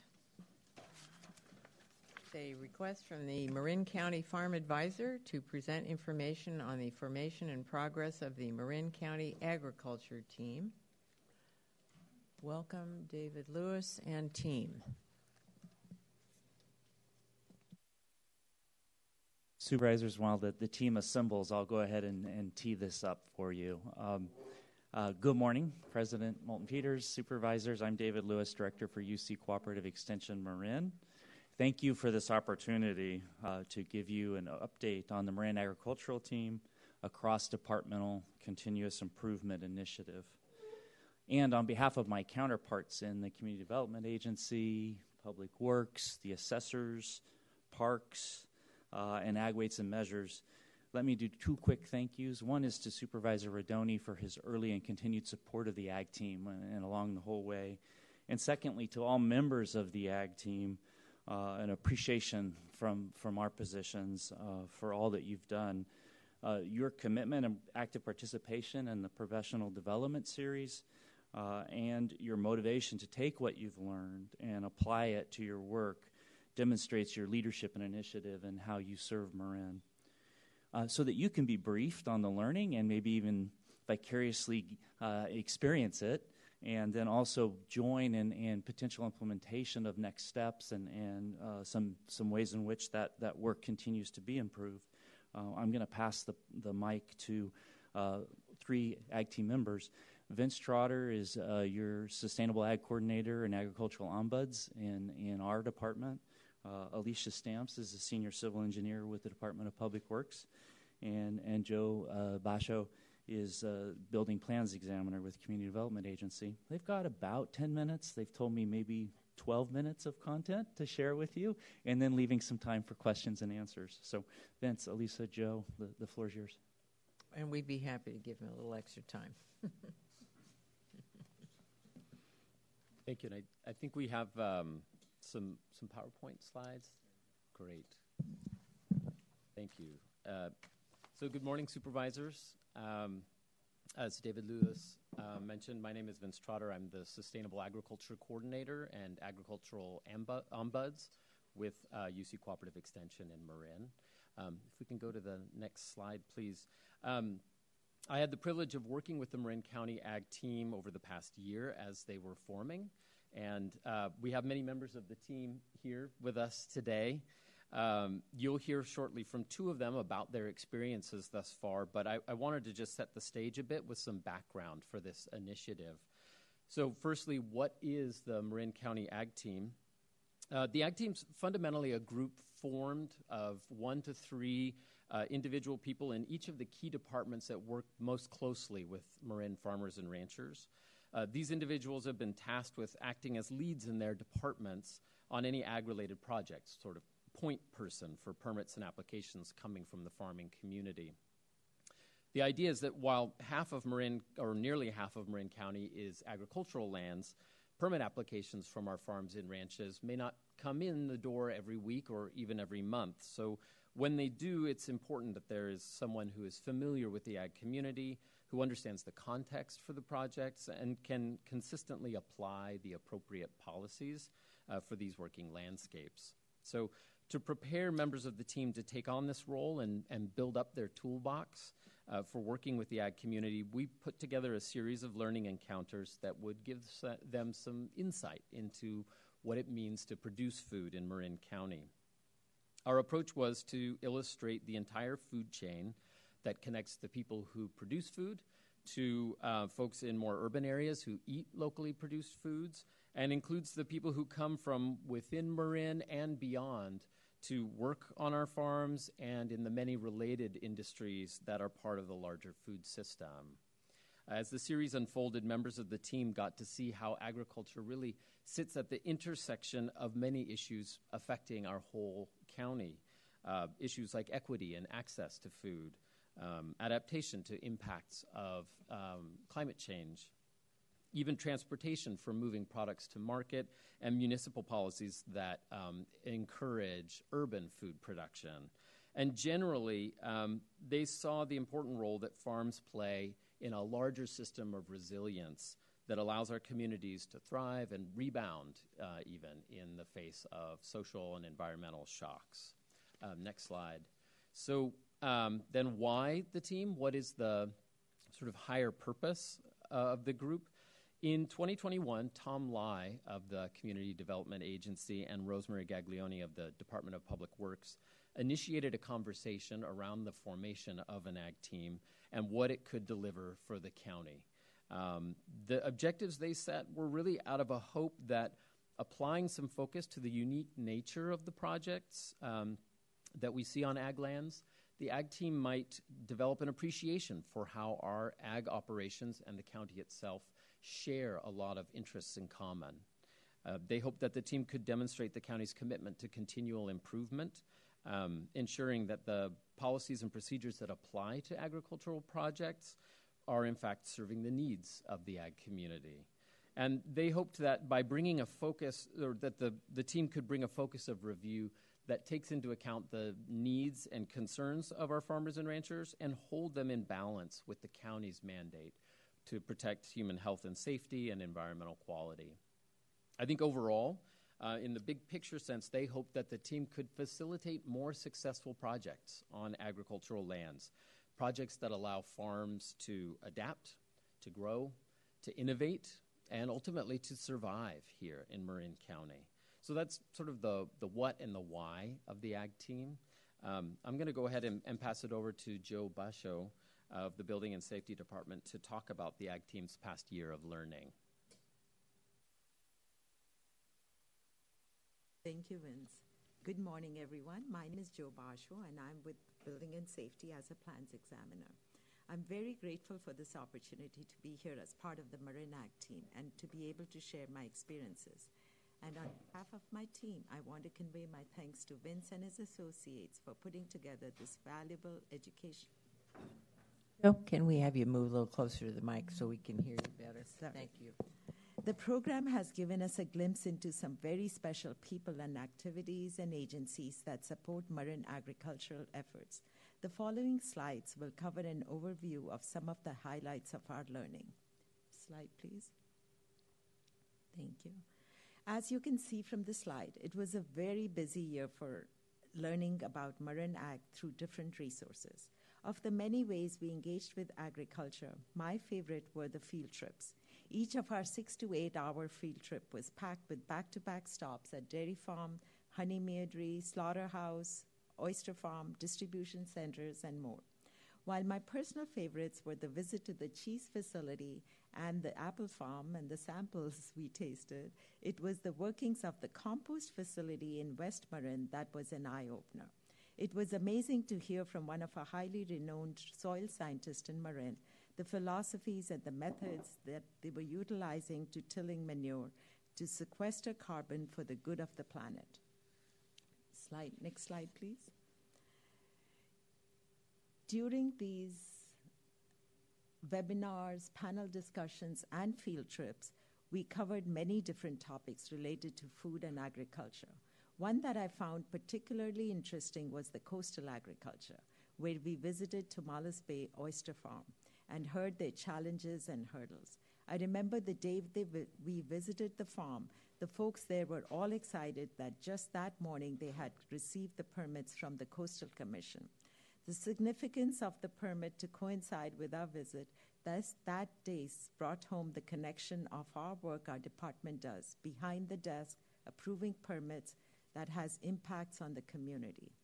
As you can see from the slide, many of the topics we explored overlap with the ongoing county priorities. For example, affordable housing, climate change, adaptation, and ensuring that we stay accessible and connected to our clients by removing barriers to successful permitting. Next slide, please. Participation on the ag team has given us an exposure to the many facets of Marin agriculture and an appreciation of this community. Agriculture is a difficult path, and it has been heartwarming to hear the life stories of these dedicated people. Now, I take back my family to West Marin and to the farmers markets on an almost weekly basis to introduce them to the agricultural producers in our area and to shop from them and to support these activities. A couple weeks ago, I recognized a fellow who had spoken during one of our webinars on ag processing, Luke. He owns the Wild West Ferments. Of course, he doesn't know me, but I was happy to see that they recently took over the old Cowgirl creamery space in Point Reyes Station. While there is so much to learn about Marin agriculture, I'm confident now when we come across an ag-related project, the departments at our county will have a better understanding and we will be better equipped to resolve their issues. And with that, I hand it over to Alicia Stamps of the Department of Public Works, who will describe the impacts on our work. Thanks, Joe. Hello, my name is Alicia Stamps. I'm a senior civil engineer with the Land Development Division of the Department of Public Works. Next slide. So one of the most tremendous benefits of the Ag team is the interdepartmental collaboration that occurred through the year. As a result, in participation on the Ag team, we all developed a much better understanding of the roles and responsibilities of the different departments. We now have known contacts in the different departments that help us get answers to questions we have when projects come in through the door. In addition, we learned about resources outside of the county, such as the Resource Conservation District and the Marin Agricultural Land Trust. These organizations are often involved in bringing projects to the county, and having contacts at those agencies is really helpful for us to move projects forward. Next slide. So on a day-to-day basis, participation in the Ag team has really brought into perspective the issues that face the agricultural community. For example, I have a greater appreciation for shared use of resources in West Marin, such as roads that bisect working agricultural lands. I consider the synergy of activities such as bike races, commercial filming, and livestock management when processing these permits. In another way, understanding the urgency and importance of topics such as affordable housing and the agriculture cycle helps me to know to bring in additional resources as needed to efficiently process permits. The agriculture cycle refers to the dependency of agriculture on seasons.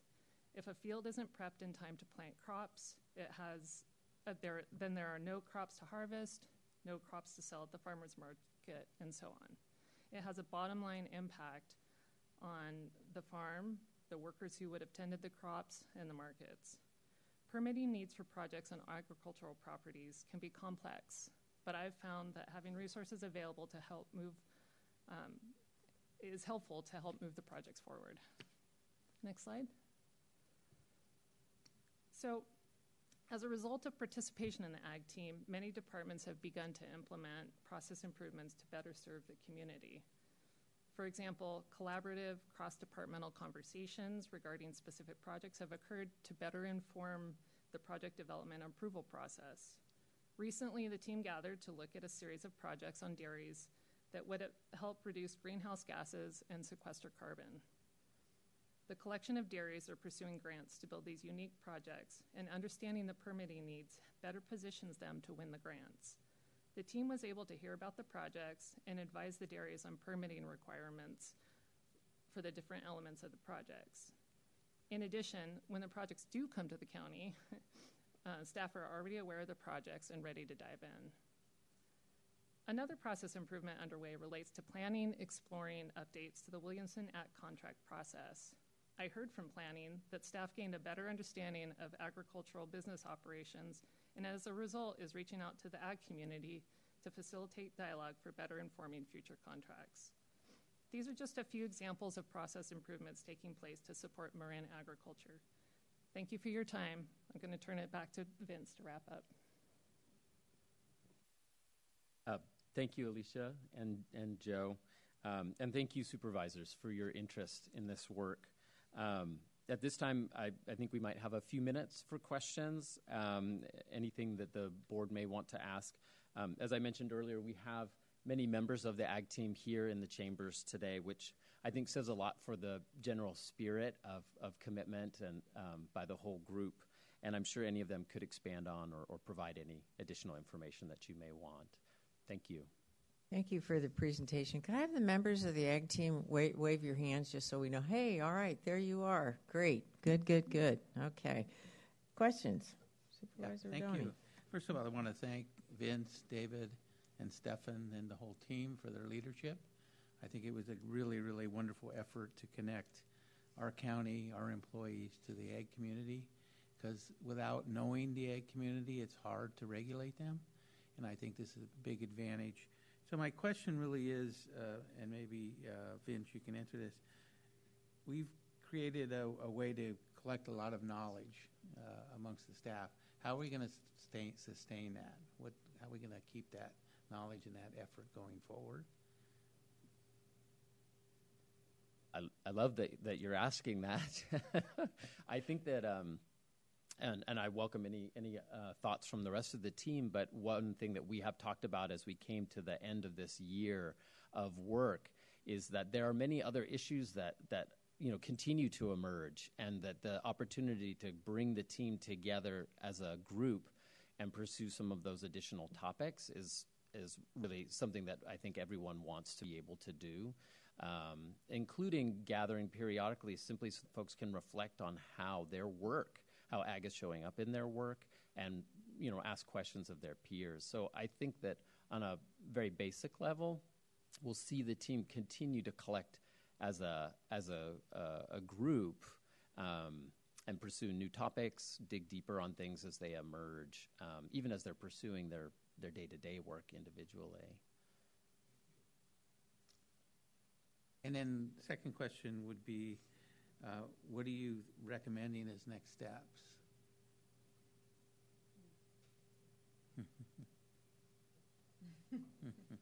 Sorry, I should have prepped you. No, not at all. I'm just conscious that it's a big team with lots of really invested members, so I want to make sure folks can share if they like.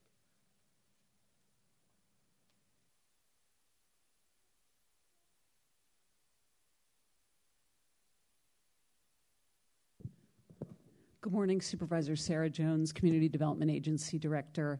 I thought I'd step in and respond to some of Supervisor Radoni's questions, because I think that really the work is on us now to carry this work and this energy forward. I was going to mention at public comment, but I'll just say right now that, first of all, I really want to commend Vince, particularly for the work he did. He made this really an extraordinary effort and a great use of our time, and adapted the program to really make it meaningful for us. And so now it's going to be on us to take that forward.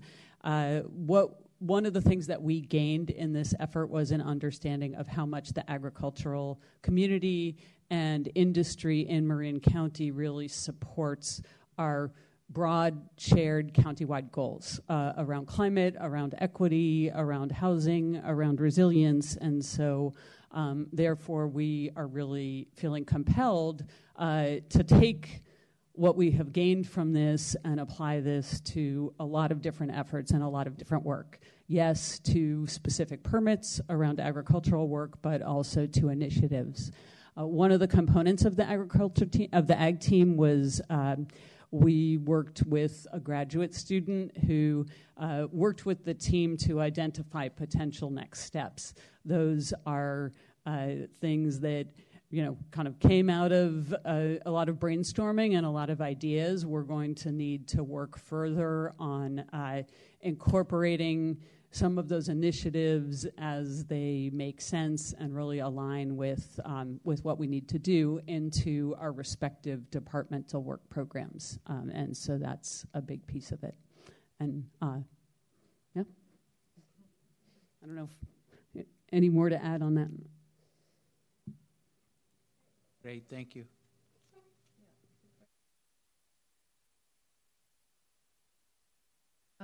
Yeah, thank you. I really appreciate this. I think it makes so much sense as a concept around agriculture, but just generally for this organization that's made up of many departments and divisions to recognize that there's almost nothing happening out there that doesn't involve multiple divisions or departments that the county interacts with. So having a team approach and understanding is really makes sense to me, as well as how critically important it is to have a sense of the lived experience and the industry itself from a staff perspective. We can't all have had a lived experience in all the realms that we touch in terms of the regulatory world, but I think this was really important to acknowledge.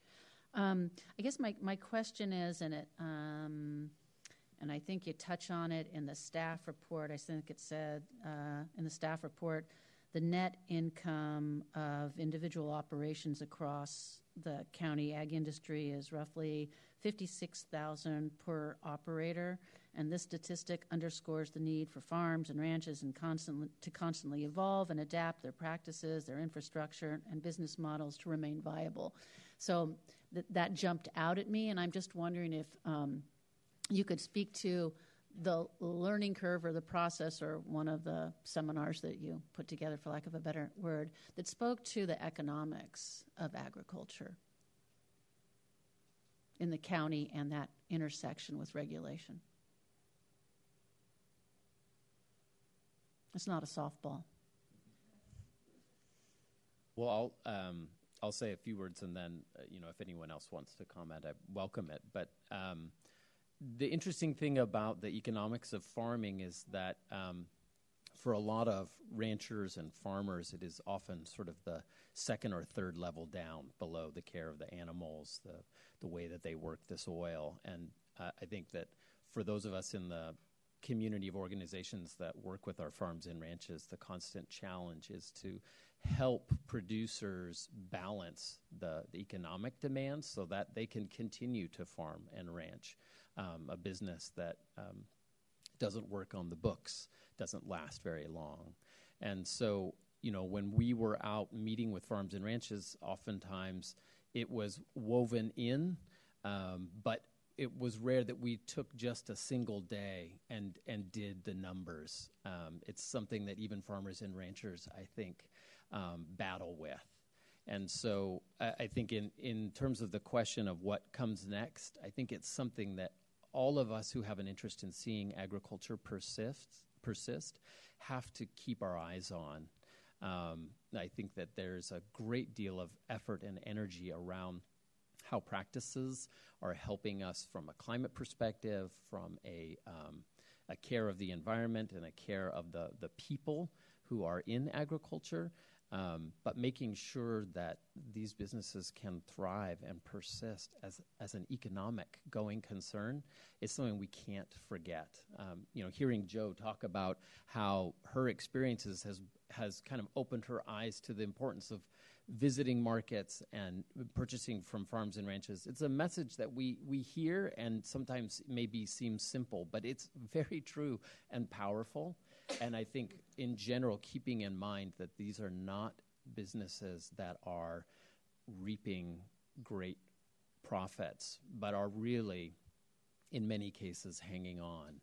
It hopefully informs how we all work with them.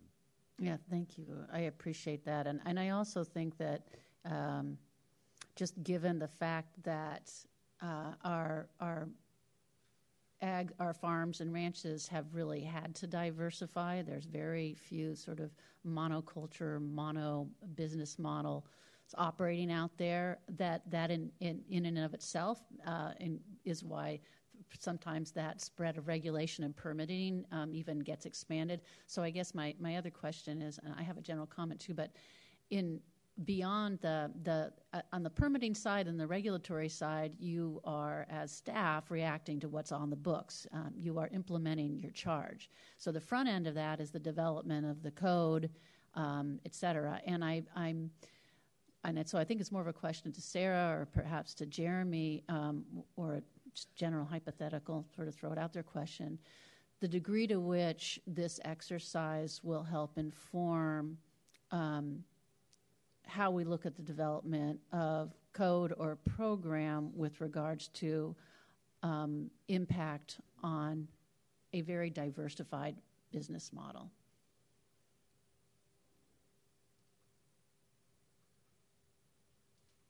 So I think you've brought up a really important issue. So obviously, all the regulations that we have for the various operations have reasons behind them.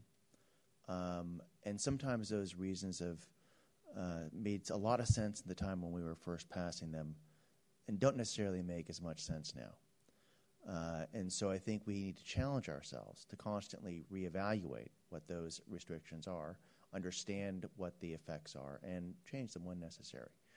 A recent case was, when one of our trips, we went out and looked at farm stands. And in looking at the farm stands, we realized that the regulations that we had for farm stands maybe need to be looked at again, which we did. Got back to the office, started tinkering with our code. We brought those amendments to your board, I think, 2 months ago. You've approved them. So we're already starting to see changes which are coming out of this.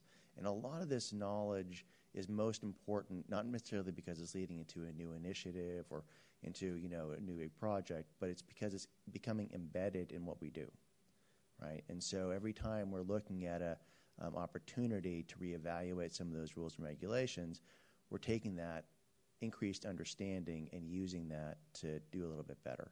I think we need to continue that, and I think we need to continue these conversations. We need to understand the role of marketing and branding and how agricultural producers are really connecting to the people who are buying their food, and make sure that what we're doing is aligning with those necessities of the market. To add to that and kind of take it from the development code, which is regulating land use entitlements, to the other codes that come into play, such as septic and building code.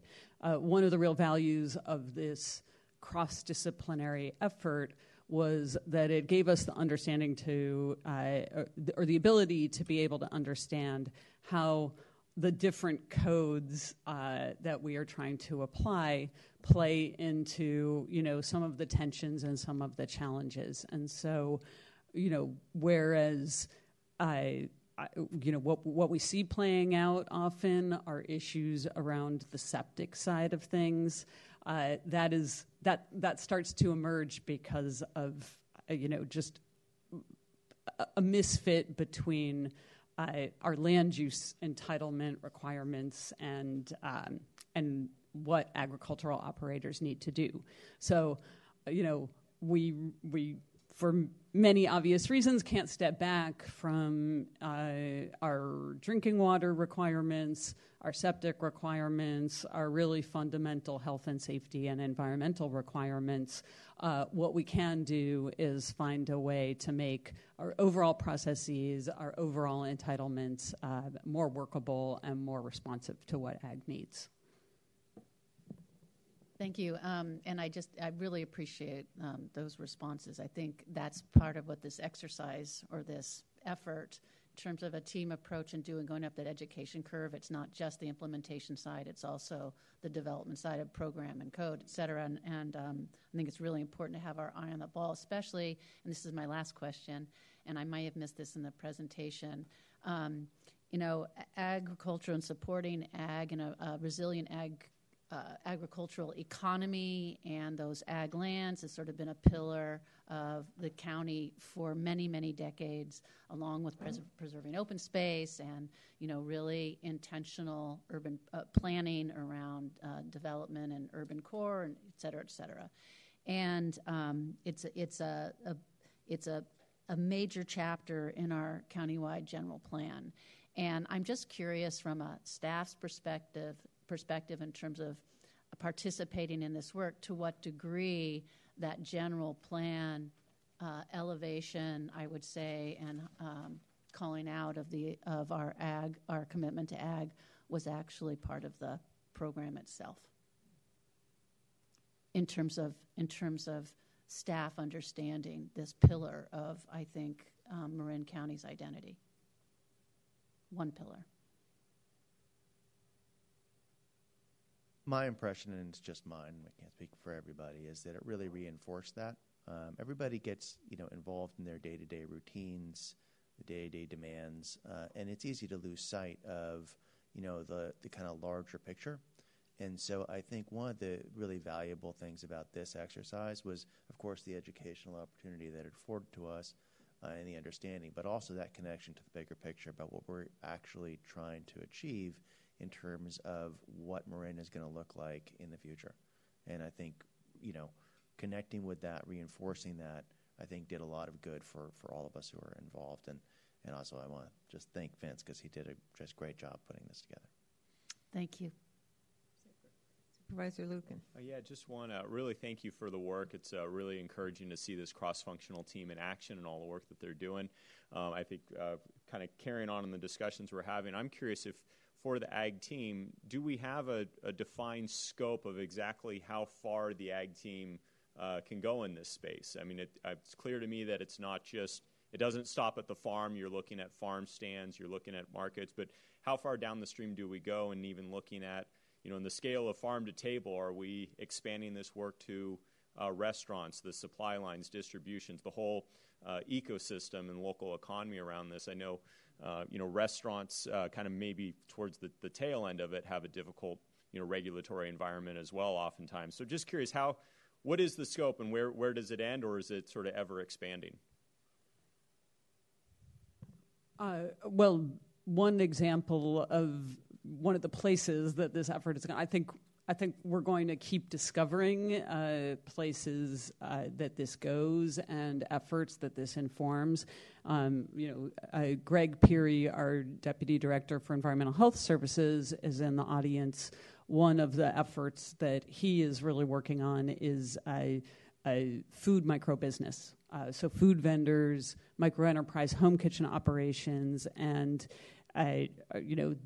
the work that we did in the context of the ag team is really heightening our understanding of the role and importance of that piece of the distribution and consumer side of things. I would say another place that this is really informing is our work around agricultural worker housing, agricultural worker conditions and needs. So it's really kind of grown way beyond the original intent of the program. And again, I would really credit Vince's responsiveness to what he was hearing from us as we talked about what we really needed to get from this program, because he continually adapted this program to make it as valuable as possible to the very broad work of the county. Such a critical part of our local economy, so I'm excited you've assembled this all-star team to look at these emerging issues. Thank you. Great. Let's go to public comment. Is there anyone? I see someone in the chambers, and then there's one hand at least online. Good morning, Supervisors. Stefan Parnay, Agricultural Commissioner, Director of Weights and Measures. Just a few brief comments. I just wanted to acknowledge Tom Lai for getting this ag team going again. Just really important. And also Supervisor Rodoni, your leadership in helping move it forward. And then just the incredible, outstanding leadership and guidance from Vince Trotter and Ellen Camps. Just did a fantastic job organizing everything and just changing things as needed to make it really effective and for everybody. Then also, obviously, David Lewis and other members of his team playing a support role. And the ag team members, what a group. I mean, you guys are rock stars. It was really fun. I actually was able to go out to several of the field trips and watch them interact. And so you have different departments interacting between each other and, talking about really important topics that affect our agricultural community and figuring out, well, how can we do this and work together? And it just the collaboration and the participation was just really cool to see. So, and I think today's presentation is really a testament to their engagement and understanding of, what the purpose of the ag team is. So, thank you. Okay, if there's no one else in the chambers, we'll go online. First speaker is Clayton Smith. Please unmute. I'm a great fan of local agriculture and hope to see it preserved for the future. However, I think you need to be aware that its very existence, not just here in Marin, but globally, is in grave danger. I'd like to draw your attention to the 30,000 farmers in the Netherlands who are under threat of eviction from farms they have farmed for centuries, and to the dairy farmers in Ireland who are being ordered to slaughter 100,000 head of their cows. Think Kerrygold's grass-fed butter. You may ask, how is this happening? It's under the orders of the climate alarmists at the World Economic Forum, what is known as the billionaire Davos crowd, based on their false assertions that these farmers and farms are contributing to their ill-founded ideas and notions of a future ecological disaster. They would rather have the common folk of the world eat bugs and other forms of processed and synthetic foods, a modern version of medieval living. I hope you will join the resistance to the destruction of small-scale, local organic food production. In doing so, keep your eyes on the plans of the World Economic Forum, their ideas for a great reset of the world economy. Let's preserve the farms in Marin, California, and elsewhere, and beware of the climate change agenda being used to regulate your businesses out of existence. We really need you, and we need to see that you're protected from these evil forces that are now moving across the world. Thank you. President Moulton-Peters, there are no additional speakers in the queue. Okay, I'm going to bring it back to the supervisors now for any final comments. Yes, please, Thank you. Supervisor Sackett. So I had the same question as Supervisor Rodoni, which you answered, but just about how do we ensure that this work continues? And I hope kind of in this next phase, thinking about how to continue to wrap in new staff as, you know, so that it really does become embedded and we don't lose it, you know, in the future because of, you know, turnover or retirements. I appreciated the mentioning of marketing and branding and agritourism because I think, you know, with sort of the crisis facing our dairy farms and the state of agriculture, they really are diversifying, and we are in such a unique place with the amount of tourism we have.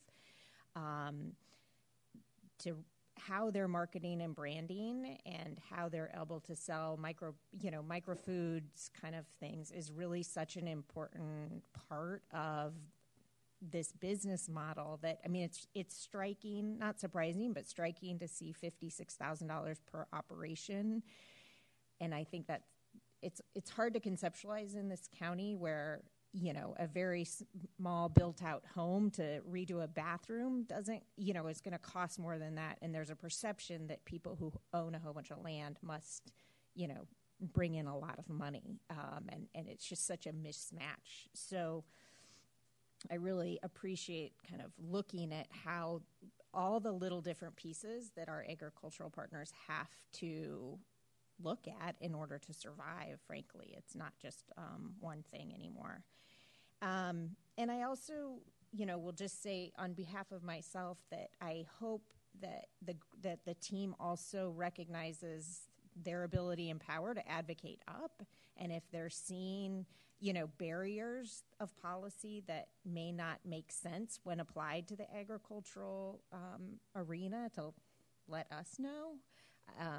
We don't see them, but if there are sort of those, this doesn't make sense on the ground, I think there's an opportunity to carve out or look at agriculture different in, you know, our codes that oftentimes are really focused on what the built environment is in the county. So I really appreciate the team. I think this is a best practice for the county of all the departments working together.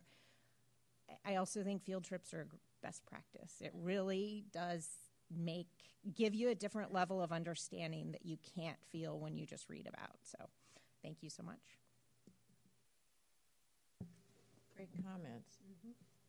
I think the rest of you made comments. I'm going to pile on and just say I agree with what my colleagues said. This was a wonderful job and really a great initiative that you did, Vince, and all the team. And I know from my own work as a regulator that in the past that things on the ground are not always as they appear on paper. And so it's really important to get out there, and it's important to get to know the people and see the real situation, and then work with the people that we're regulating to come up with solutions that are workable while achieving the intent of the regulations as well. I did want to flag something that I noticed over the weekend as I was considering the role of ag in our county, which is so important. Ag is not identified in our Marin Economic Forum strategic plan, oddly enough. We have tourism and recreation, But I think there's some work to do to bring that back to us, or that effort of report, and enlarge it with the things that Supervisor Lucan, let's look at the whole food shed, as it were, and because that is one of our pillars, as Supervisor Rice and Rodoni have said, and we really need to get it back up in front and get a renewed focus by this board on it for all kinds of reasons. And then finally, I would just say that yes, field trips are great. I love them, and I hope that a series of field trips in the future, or even an annual confab where the team comes again, might be one workable way to keep things fresh in everybody's mind. I have long thought that having liaisons to different communities in our staff departments would be great. So maybe there's an ag liaison in every department. That's probably what the team already is.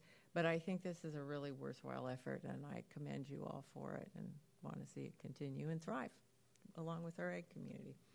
So with that, I would entertain a motion to accept the report. So move. Okay, motion by Rodoni, second by Rice. All in favor?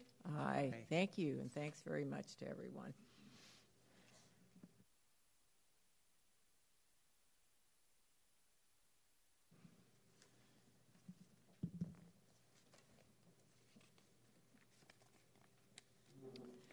Okay, we're going to move now to item number 7. And this is some benefit changes that I think are very positive. I'll let our county administrator and county HR director tee this up. Good morning, Christina Kramer, Human Resources Director. Before you today is the recommendation to adopt some enhanced health and welfare benefits for all county represented employees. To give you a little bit of context and background, each summer the county goes through a process where we get Kaiser's renewal rates and our other health plan renewal rates from our benefit consultant Siegel.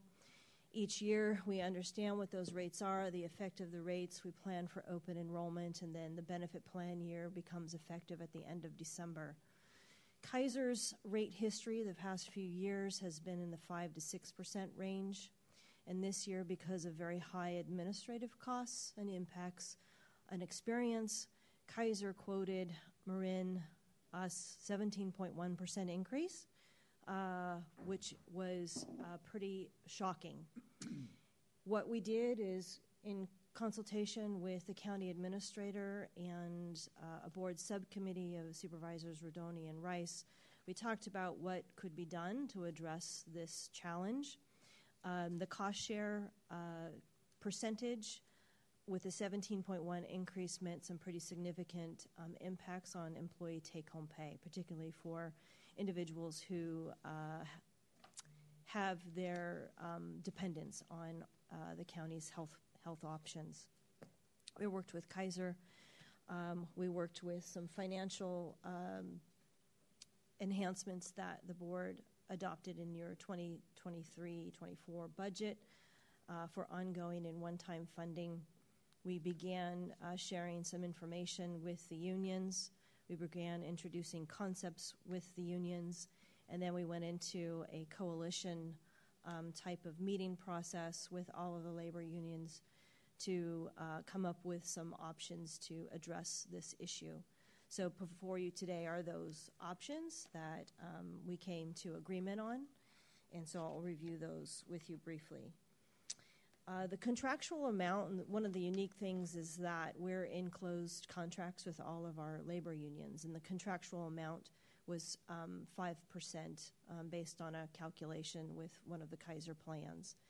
And that has been pretty consistent, as I said, within the past few years, that amount. So what we went to do is to increase that increase of the fringe benefit above and beyond the contractual 5%.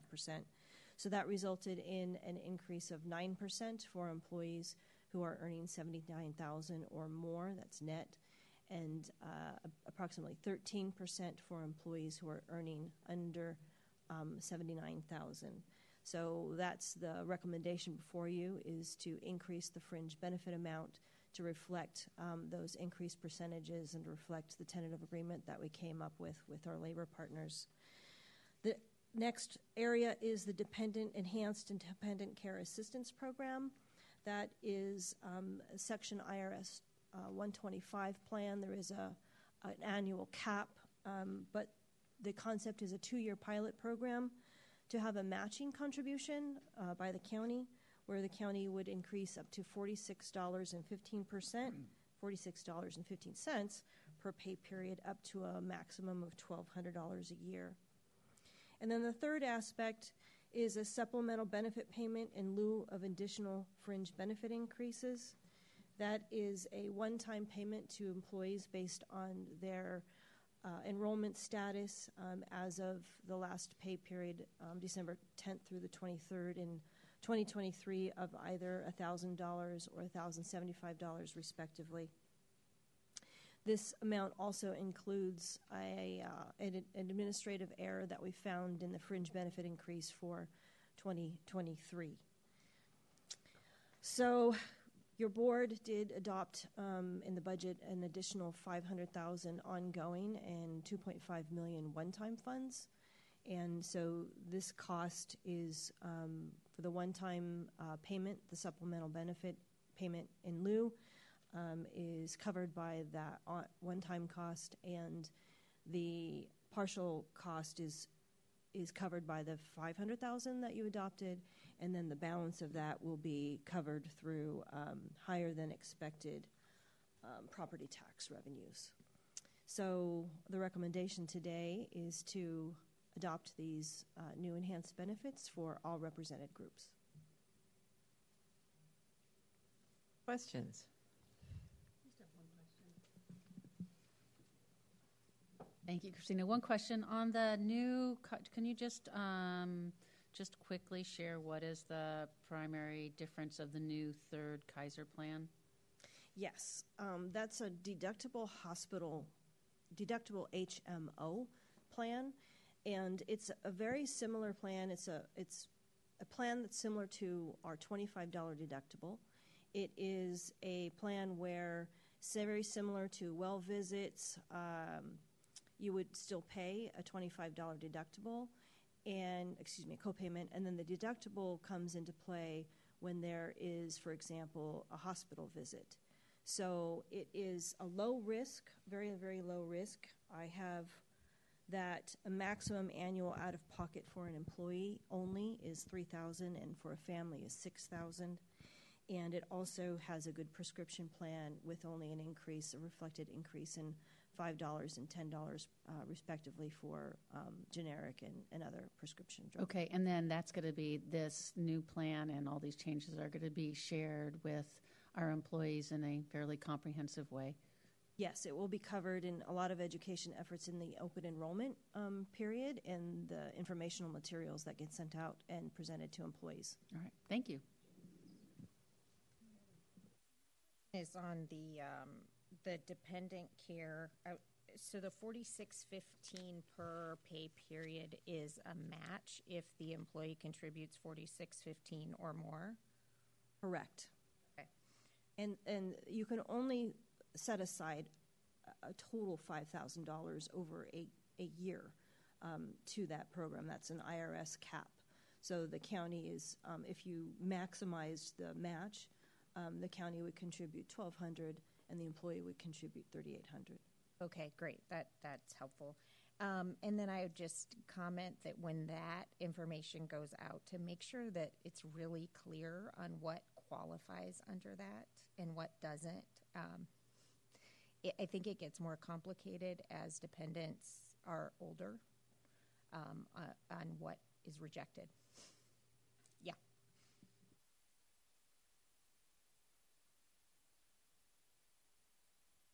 The public comment now. Morning, Raleigh Katzman Association of Public Employees. First, I want to note that you're not adopting enhanced benefits today. You're adopting an agreement between the unions and the county to modify our collective bargaining agreements to incorporate all those items that Ms. Kramer reviewed. I want to give to you some documents. And I want to note first that we appreciate and recognize the county's position in this matter. As noted, you've agreed to pay more than you were contractually obligated to do, and we certainly recognize that and appreciate it. I also want to note, I'd be remiss if I didn't, that the question is, how did we get ourselves in this position? And some of you will recall in previous bargaining, we advocated very strongly but unsuccessfully that your obligation on health care be more than the maximum of 5%. And the reason for that was exactly what happened this year, was faced with employees having to pay a significant amount for health care, which would have actually reduced take-home pay. And with all due respect, it's not sufficient for us as our members to say, when we have a crisis like this, we're going to rely upon our employers' benevolence to do something to help. That's not what collective bargaining is about. And the documents I'm giving you now, I think, go to the point we've been making over the years that you can afford to spend more on labor costs. So I've given you a document called Attachment B, which your staff provided us as part of our information request about what your additional money you have. As you know, in your budget every year, you build in a $20 million to carry over from year to one year to the next. And then every year you have funds over that amount, which are always labeled as one-time money that you use on one-time expenditures. And you'll see from your own chart that over the last decade, you've had at least the lowest number is $5 million plus each year. Now, the last couple of years are probably outliers because you've had high vacancy rate and because of additional federal money for COVID. But if you look at those numbers, 5 million, 7 million, 8 million, which we've always argued is not one-time money, but is actually ongoing money that could be spent on ongoing labor costs, whether it be paying more for health care, whether it be trying to have a goal of paying more than the median of other other counties, comparable agencies.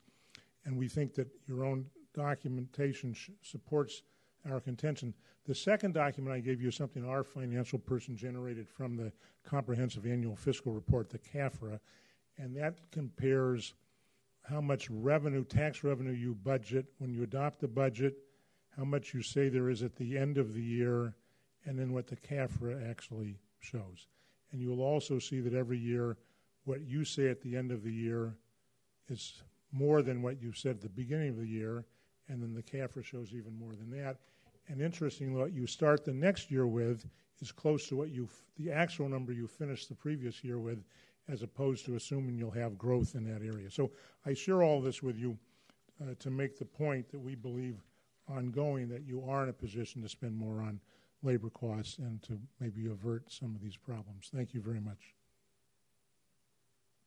Next, please. You can clarify, because it was my understanding that the additional $2.86 million that you slipped over to the sheriff on June 30th, a week after you accepted the very weak sheriff's Is this civilian on oversight. the benefits question? It sure is. It sure is. It's not appropriate for you to interrupt me.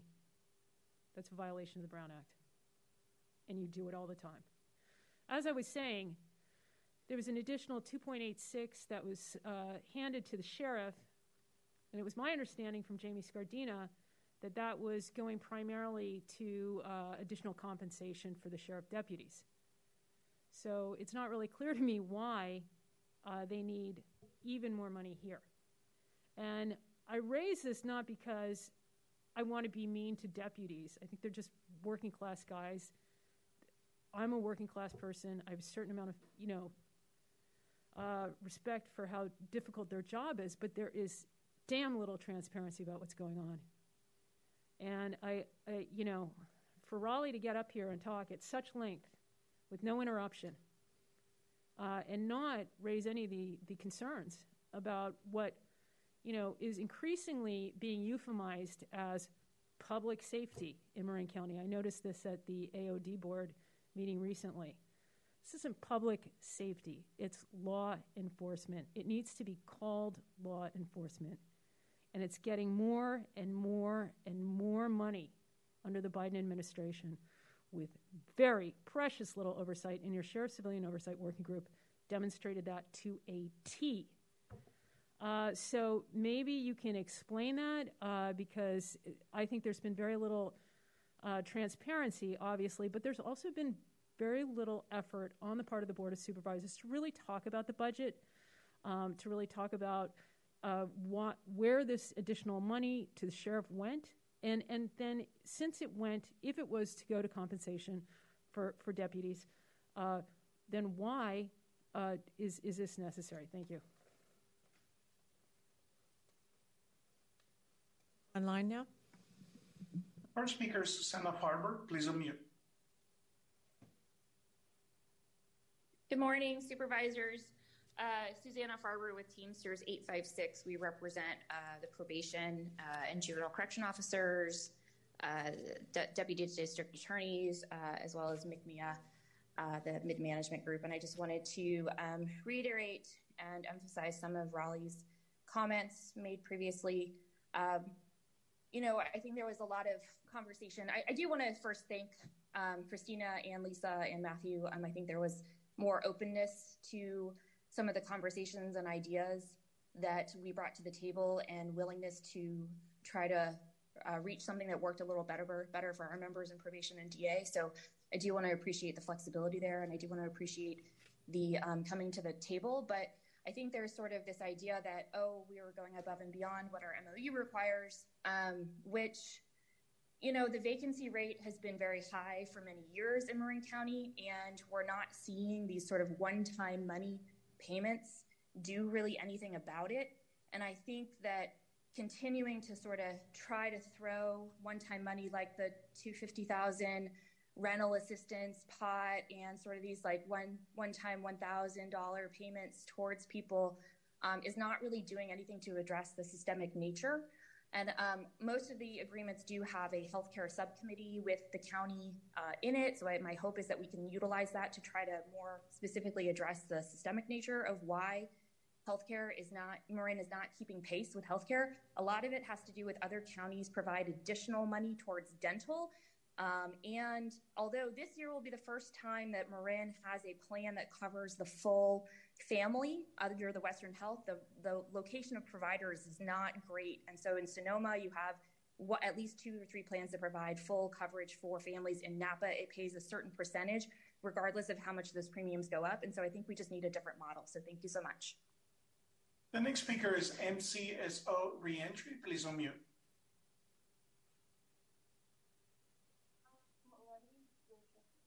Good morning, Board. Justin Swift, Marin County DSA President. I just want to take a quick second to thank Christina and Lisa and their teams for the work they did on this, and just kind of piggyback Susanna and Raleigh. The DSA definitely agrees with their stance and what they said. And again, just thank the county for what they did today. Thank you. The next speaker is Clayton Smith. Please unmute.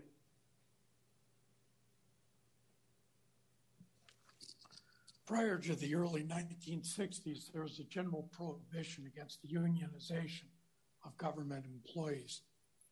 Before this was changed, governments used to be able to maintain budgets that were reasonably close to balance.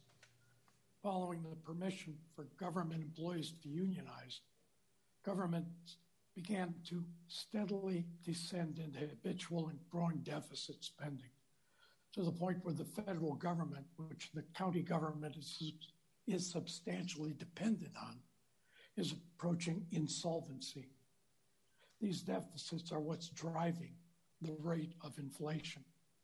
Being a legalized monopoly of many essential services gives government inherent advantages over the private sector and the economy. And over the last several decades, unionized government workers have taken full advantage of those advantages to increase their positive pay differential over that of workers in the private sector, whose taxes pay for that differential. Added to this are these generous medical benefits, often pegged to the rate of inflation. These are something almost unheard of anymore in the private sector.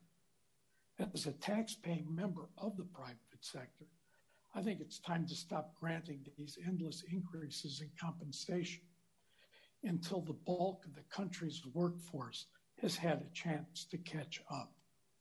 As a point of note, for those of us who have the Anthem Medicare sponsored RX program, our RX coverage is increasing 40% this coming year. And no one's stepping up to increase our compensation. Thank you. President Moulton-Peters, there are no additional speakers in the queue. I'll bring it back. Director Kramer, is there anything that you'd like to respond to that came up in public comment? No, but I hear the comments. Thank you. Okay, very good. We'll bring it back to the board. Any further discussion? Is there Move adoption of the recommendation. Second. Okay, motion by Lucan, second by Sackett. All in favor? Aye. Aye. Item number 8. This is a related item for unrepresented county employees. Yes, supervisors. So I'll present this item just because I'm familiar with our past practice regarding really matching what we give to represented employees to our unrepresented employees.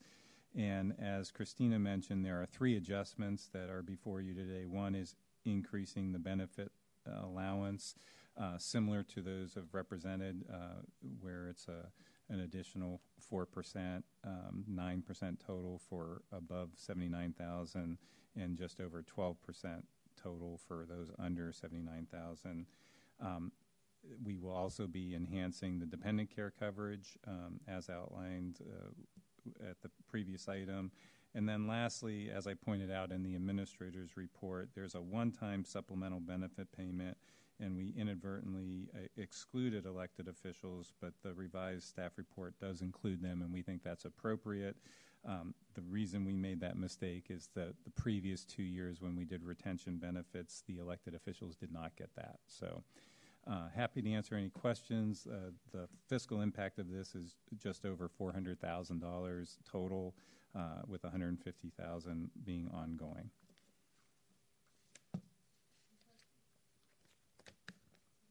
Public comment. There's no one in the chambers, and there are no hands. President Moulton-Peters, there are no speakers in the queue. All right, we'll bring it back. Someone like to move it? I'll move we approve this item. Second. Okay, motion Rodoni, second by Rice. All in favor? Aye. Aye.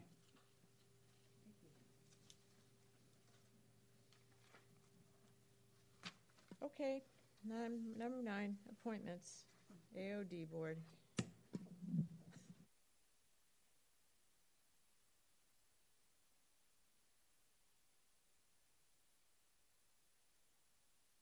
I know, but so everybody's replying. 6 vacancies due to term expirations. 3 applications have been received. 1 applicant has met the criteria. And a recommendation letter has been received. I would move the appointment of Craig Lewis. Second. Any public comment? Mr. Heimel, I hope you would not leave during this comment. 2 weeks ago, Mr. Heimel told me that he would look into what was going on with the Women's Commission because it seems not to have met its own bylaws requirements. And I would say also the Alcohol and Drug Advisory Board seems to have been absent many of its essential membership. I would also point out that you just approved someone, Mr. Lewis. We do not have his application available, as far as I can tell, from the material you submitted, so it was inappropriate for you to do that. I would also point out that I was at the Alcohol and Other Drugs Advisory Board on September 11th. And the presentation that was given by Marin Healthy Youth Partnerships was very deceptive. They declined to note that they are funded by the ONDCP, which is an extremely dysfunctional agency, office, federal office, and they've come up with an absolutely brain-dead campaign. One thing I like to point out, and which I made the argument for it in the Substack article last weekend, is that Marin Healthy Youth Partnerships has not actually achieved anything. For every year that they've been in operation, and they were first sponsored by Twin Cities Police Department, Police Authority, which they also declined to divulge. The drug problem and the alcohol problem in Marin County has worsened. And so you keep giving money to entities that are dysfunctional, and you never ask for any accountability. And I noticed, Supervisor Rice, that you had given glowing recommendation to Marin Healthy Youth Partnership, and it does not speak well to your ability to actually look into what's happening. It seems like very much an insider's game. Thank you. We're at time. Is there any comment online? President Mullen-Peters, there are no speakers in the queue, excuse me. Okay, we'll bring this back to the board. What would you all like to do? Well, I moved appointment of Craig Lewis, and then I just have one note. I just want to make sure that, as is included in the bylaws, that, and I just am reminding the clerk, because they usually do the swearing in of new commission appointments, that they must have received the training, the Brown Act and Robert Rules of Order, and have, before a member is sworn in, they must receive and review a copy of the Marin County Board and Commission Handbook and the bylaws of the County Advisory Board. So I just want to make sure that before folks are sworn in that we are affirming that that's happening. Thank you. I had seconded the motion. Okay, great. Motion and a second. All in favor? Aye. Aye. Thank you. 9B, Flood Control Zone, number 7. I'll make the appointment of Evan Marks to Flood Zone 7. Second. Okay. Is there any public comment? Not seeing any in the chambers. I'm not seeing any online. Bring it back. There's a motion and a second. All in favor? Aye. Aye. Okay, that brings us to the Personnel Commission. And I'd like somebody to move. I'll move that we appoint James Finkelstein and Maureen Holscher. Right, we have a motion. Is there a second? Second. Thank you. Is there any public comment? I see one hand up online. Stand up, Barber, please unmute.